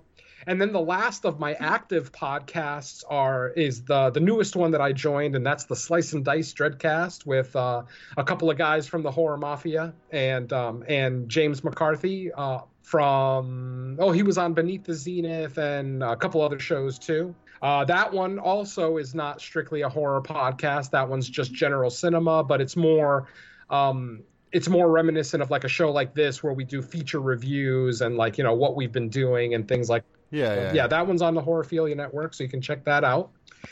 And then I have a couple of secret projects coming out that unfortunately I can't really discuss. One of them, though, is with Jerry Herring from Kill the Cast. So look for a show with lots of Jerry in it. Jerry and Jerry. Nice. Jerry and Jerry. Yeah. We're looking for a third Jerry just to see if we can do it. That'd be awesome. But or a guy named Ben. Or Tom. Yeah, Tom, Jerry, and Jerry. There you go. So that's one of them, and then I'm also working on another horror podcast with Mr. Jeff Lone. I'm not sure how he pronounces his last name, but that one's in the planning stages, so I wouldn't expect to see anything from that one for a couple of months. But the one that I'm working on with Jerry Herring, we should be recording our first episode in the next month or two, and then hopefully you'll hear it shortly after that. And that's everything on my podcasting horizon. Perfect. Well, I don't know that I'm going to put all of the links to your shows in the show description because that would be a long description. But, no, it's cool. You're kind of like we brought you in here. You're kind of like this all around, like you are on a whole bunch of different shows, but kind of just brought in like, hey, I need a guy to talk about this. Okay, cool. Like, you know, so it's kind of your hobby, your thing. Well, I'm like I said, I'm indulge in these. As I've said before on other shows, I'm very lucky in the sense that I am married, but I have no kids and I have no desire for any kids. So I've got lots of free time and money. Right. and my wife works nights, so I have the benefit of being able to watch movies or podcast pretty much any evening that I want. So I mean, the stars definitely aligned for me. If my wife, if my wife ever goes back to first shift, it might put a damper on my podcasting schedule. But you know, we'll cross that bridge when we get to it. Sure, yeah, I hear you. No, that's cool. Yeah, and I know, you know, I definitely check out a few different shows that you're on, so I have been listening to you talk about a bunch of different movies and your experiences with these things and stuff, so it was nice to finally get to have the full interaction with you. And I was thinking about the show and remembering that you had wrote into like our second show, so I was like, oh, that's cool. He's old school. Nice. Yeah. I was definitely excited. When I first heard about your podcast, I wasn't really familiar with either one of you as podcasters, but I read the description on the Facebook page, and it definitely caught my attention. And with Mr. Watson, you know, kind of singing your praises as well. I mean, that's all it takes. I mean, when you've got a Mr. Watson saying, "Hey, you need to listen to this podcast," you do what he says. Nice, right? So I've been a fan the whole time.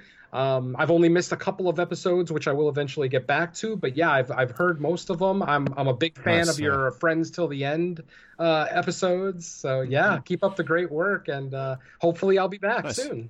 Oh, definitely, man. This was awesome. Again, thank you for this, because we always like discovering new things, and thank you for the translations also. Oh, absolutely. Yeah. I don't get to talk much Spanish, so I relish the opportunity anytime I can. There you go. Beautiful. All right. So as far as for us, like always, we just say to keep up with. We are actually on 3 different networks. We couldn't decide on just one, so we share the love with 3 different groups of people. But keep up with our friends on those shows. The what was the one you just mentioned? Nightmare Cinema, the anthology one. Yeah, that comes out this Friday. It's going to be on VOD, but I'll be going to see it in the theater out here. Sure. Well, our the one network we're on, the Padded Room Network. The guy that runs that, Darian Brock, he just actually had Mick Garris on for a short interview, and he had the other guy that you mentioned from 30 Days a Night, David Slade. Yes, yeah.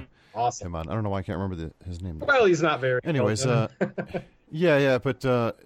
know, you could get that on the Padded Room Network. We're also on the Raw Live and Unedited Podcast Network, where Marco's Star Wars podcast can be found, and a bunch of other geek and pop culture news, and you know, Marvel and TV and all kinds of fun stuff going on there. And we are also on the Legion Network with one of Jerry's shows here. and with Jerry Herring and a bunch of other cool people. So, check out our friends on there too. Yes.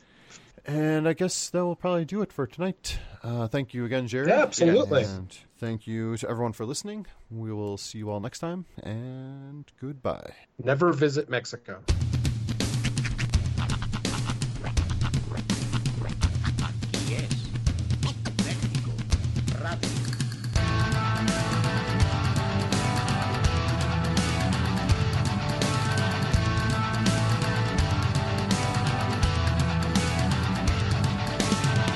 Feel the hot wind on my shoulder and the touch of a world that is older. I hit the switch and check the number. I leave it on and then I slumber. I hear the rhythm ringing through it. Flamenco guitar and cumbia music. I hear the talking of the DJ. The devil listen, what does he say? I'm on a Mexican radio. I'm on a Mexican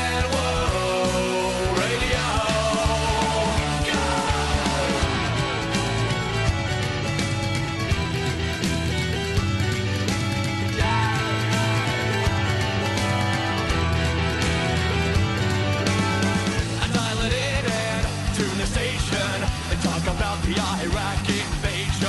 I understand just a little. No comprende, it's a riddle. I'm on a Mexican radio. I'm on a Mexican world radio.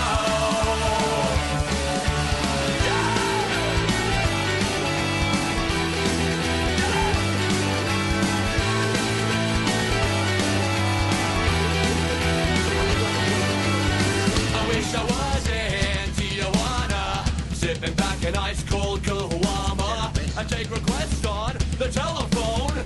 I'm on a wavelength. I feel the hot wind on my shoulder. I dial it in from south of the border. I hear the talking of the DJ. They're trying to figure out what does he say. I'm on a Mexican radio. I'm on a Mexican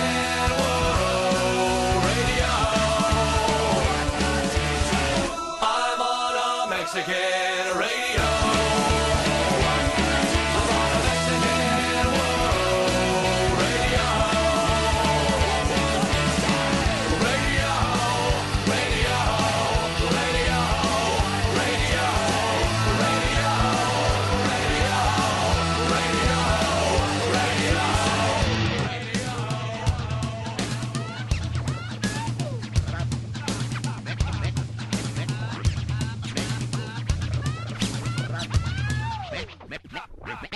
México.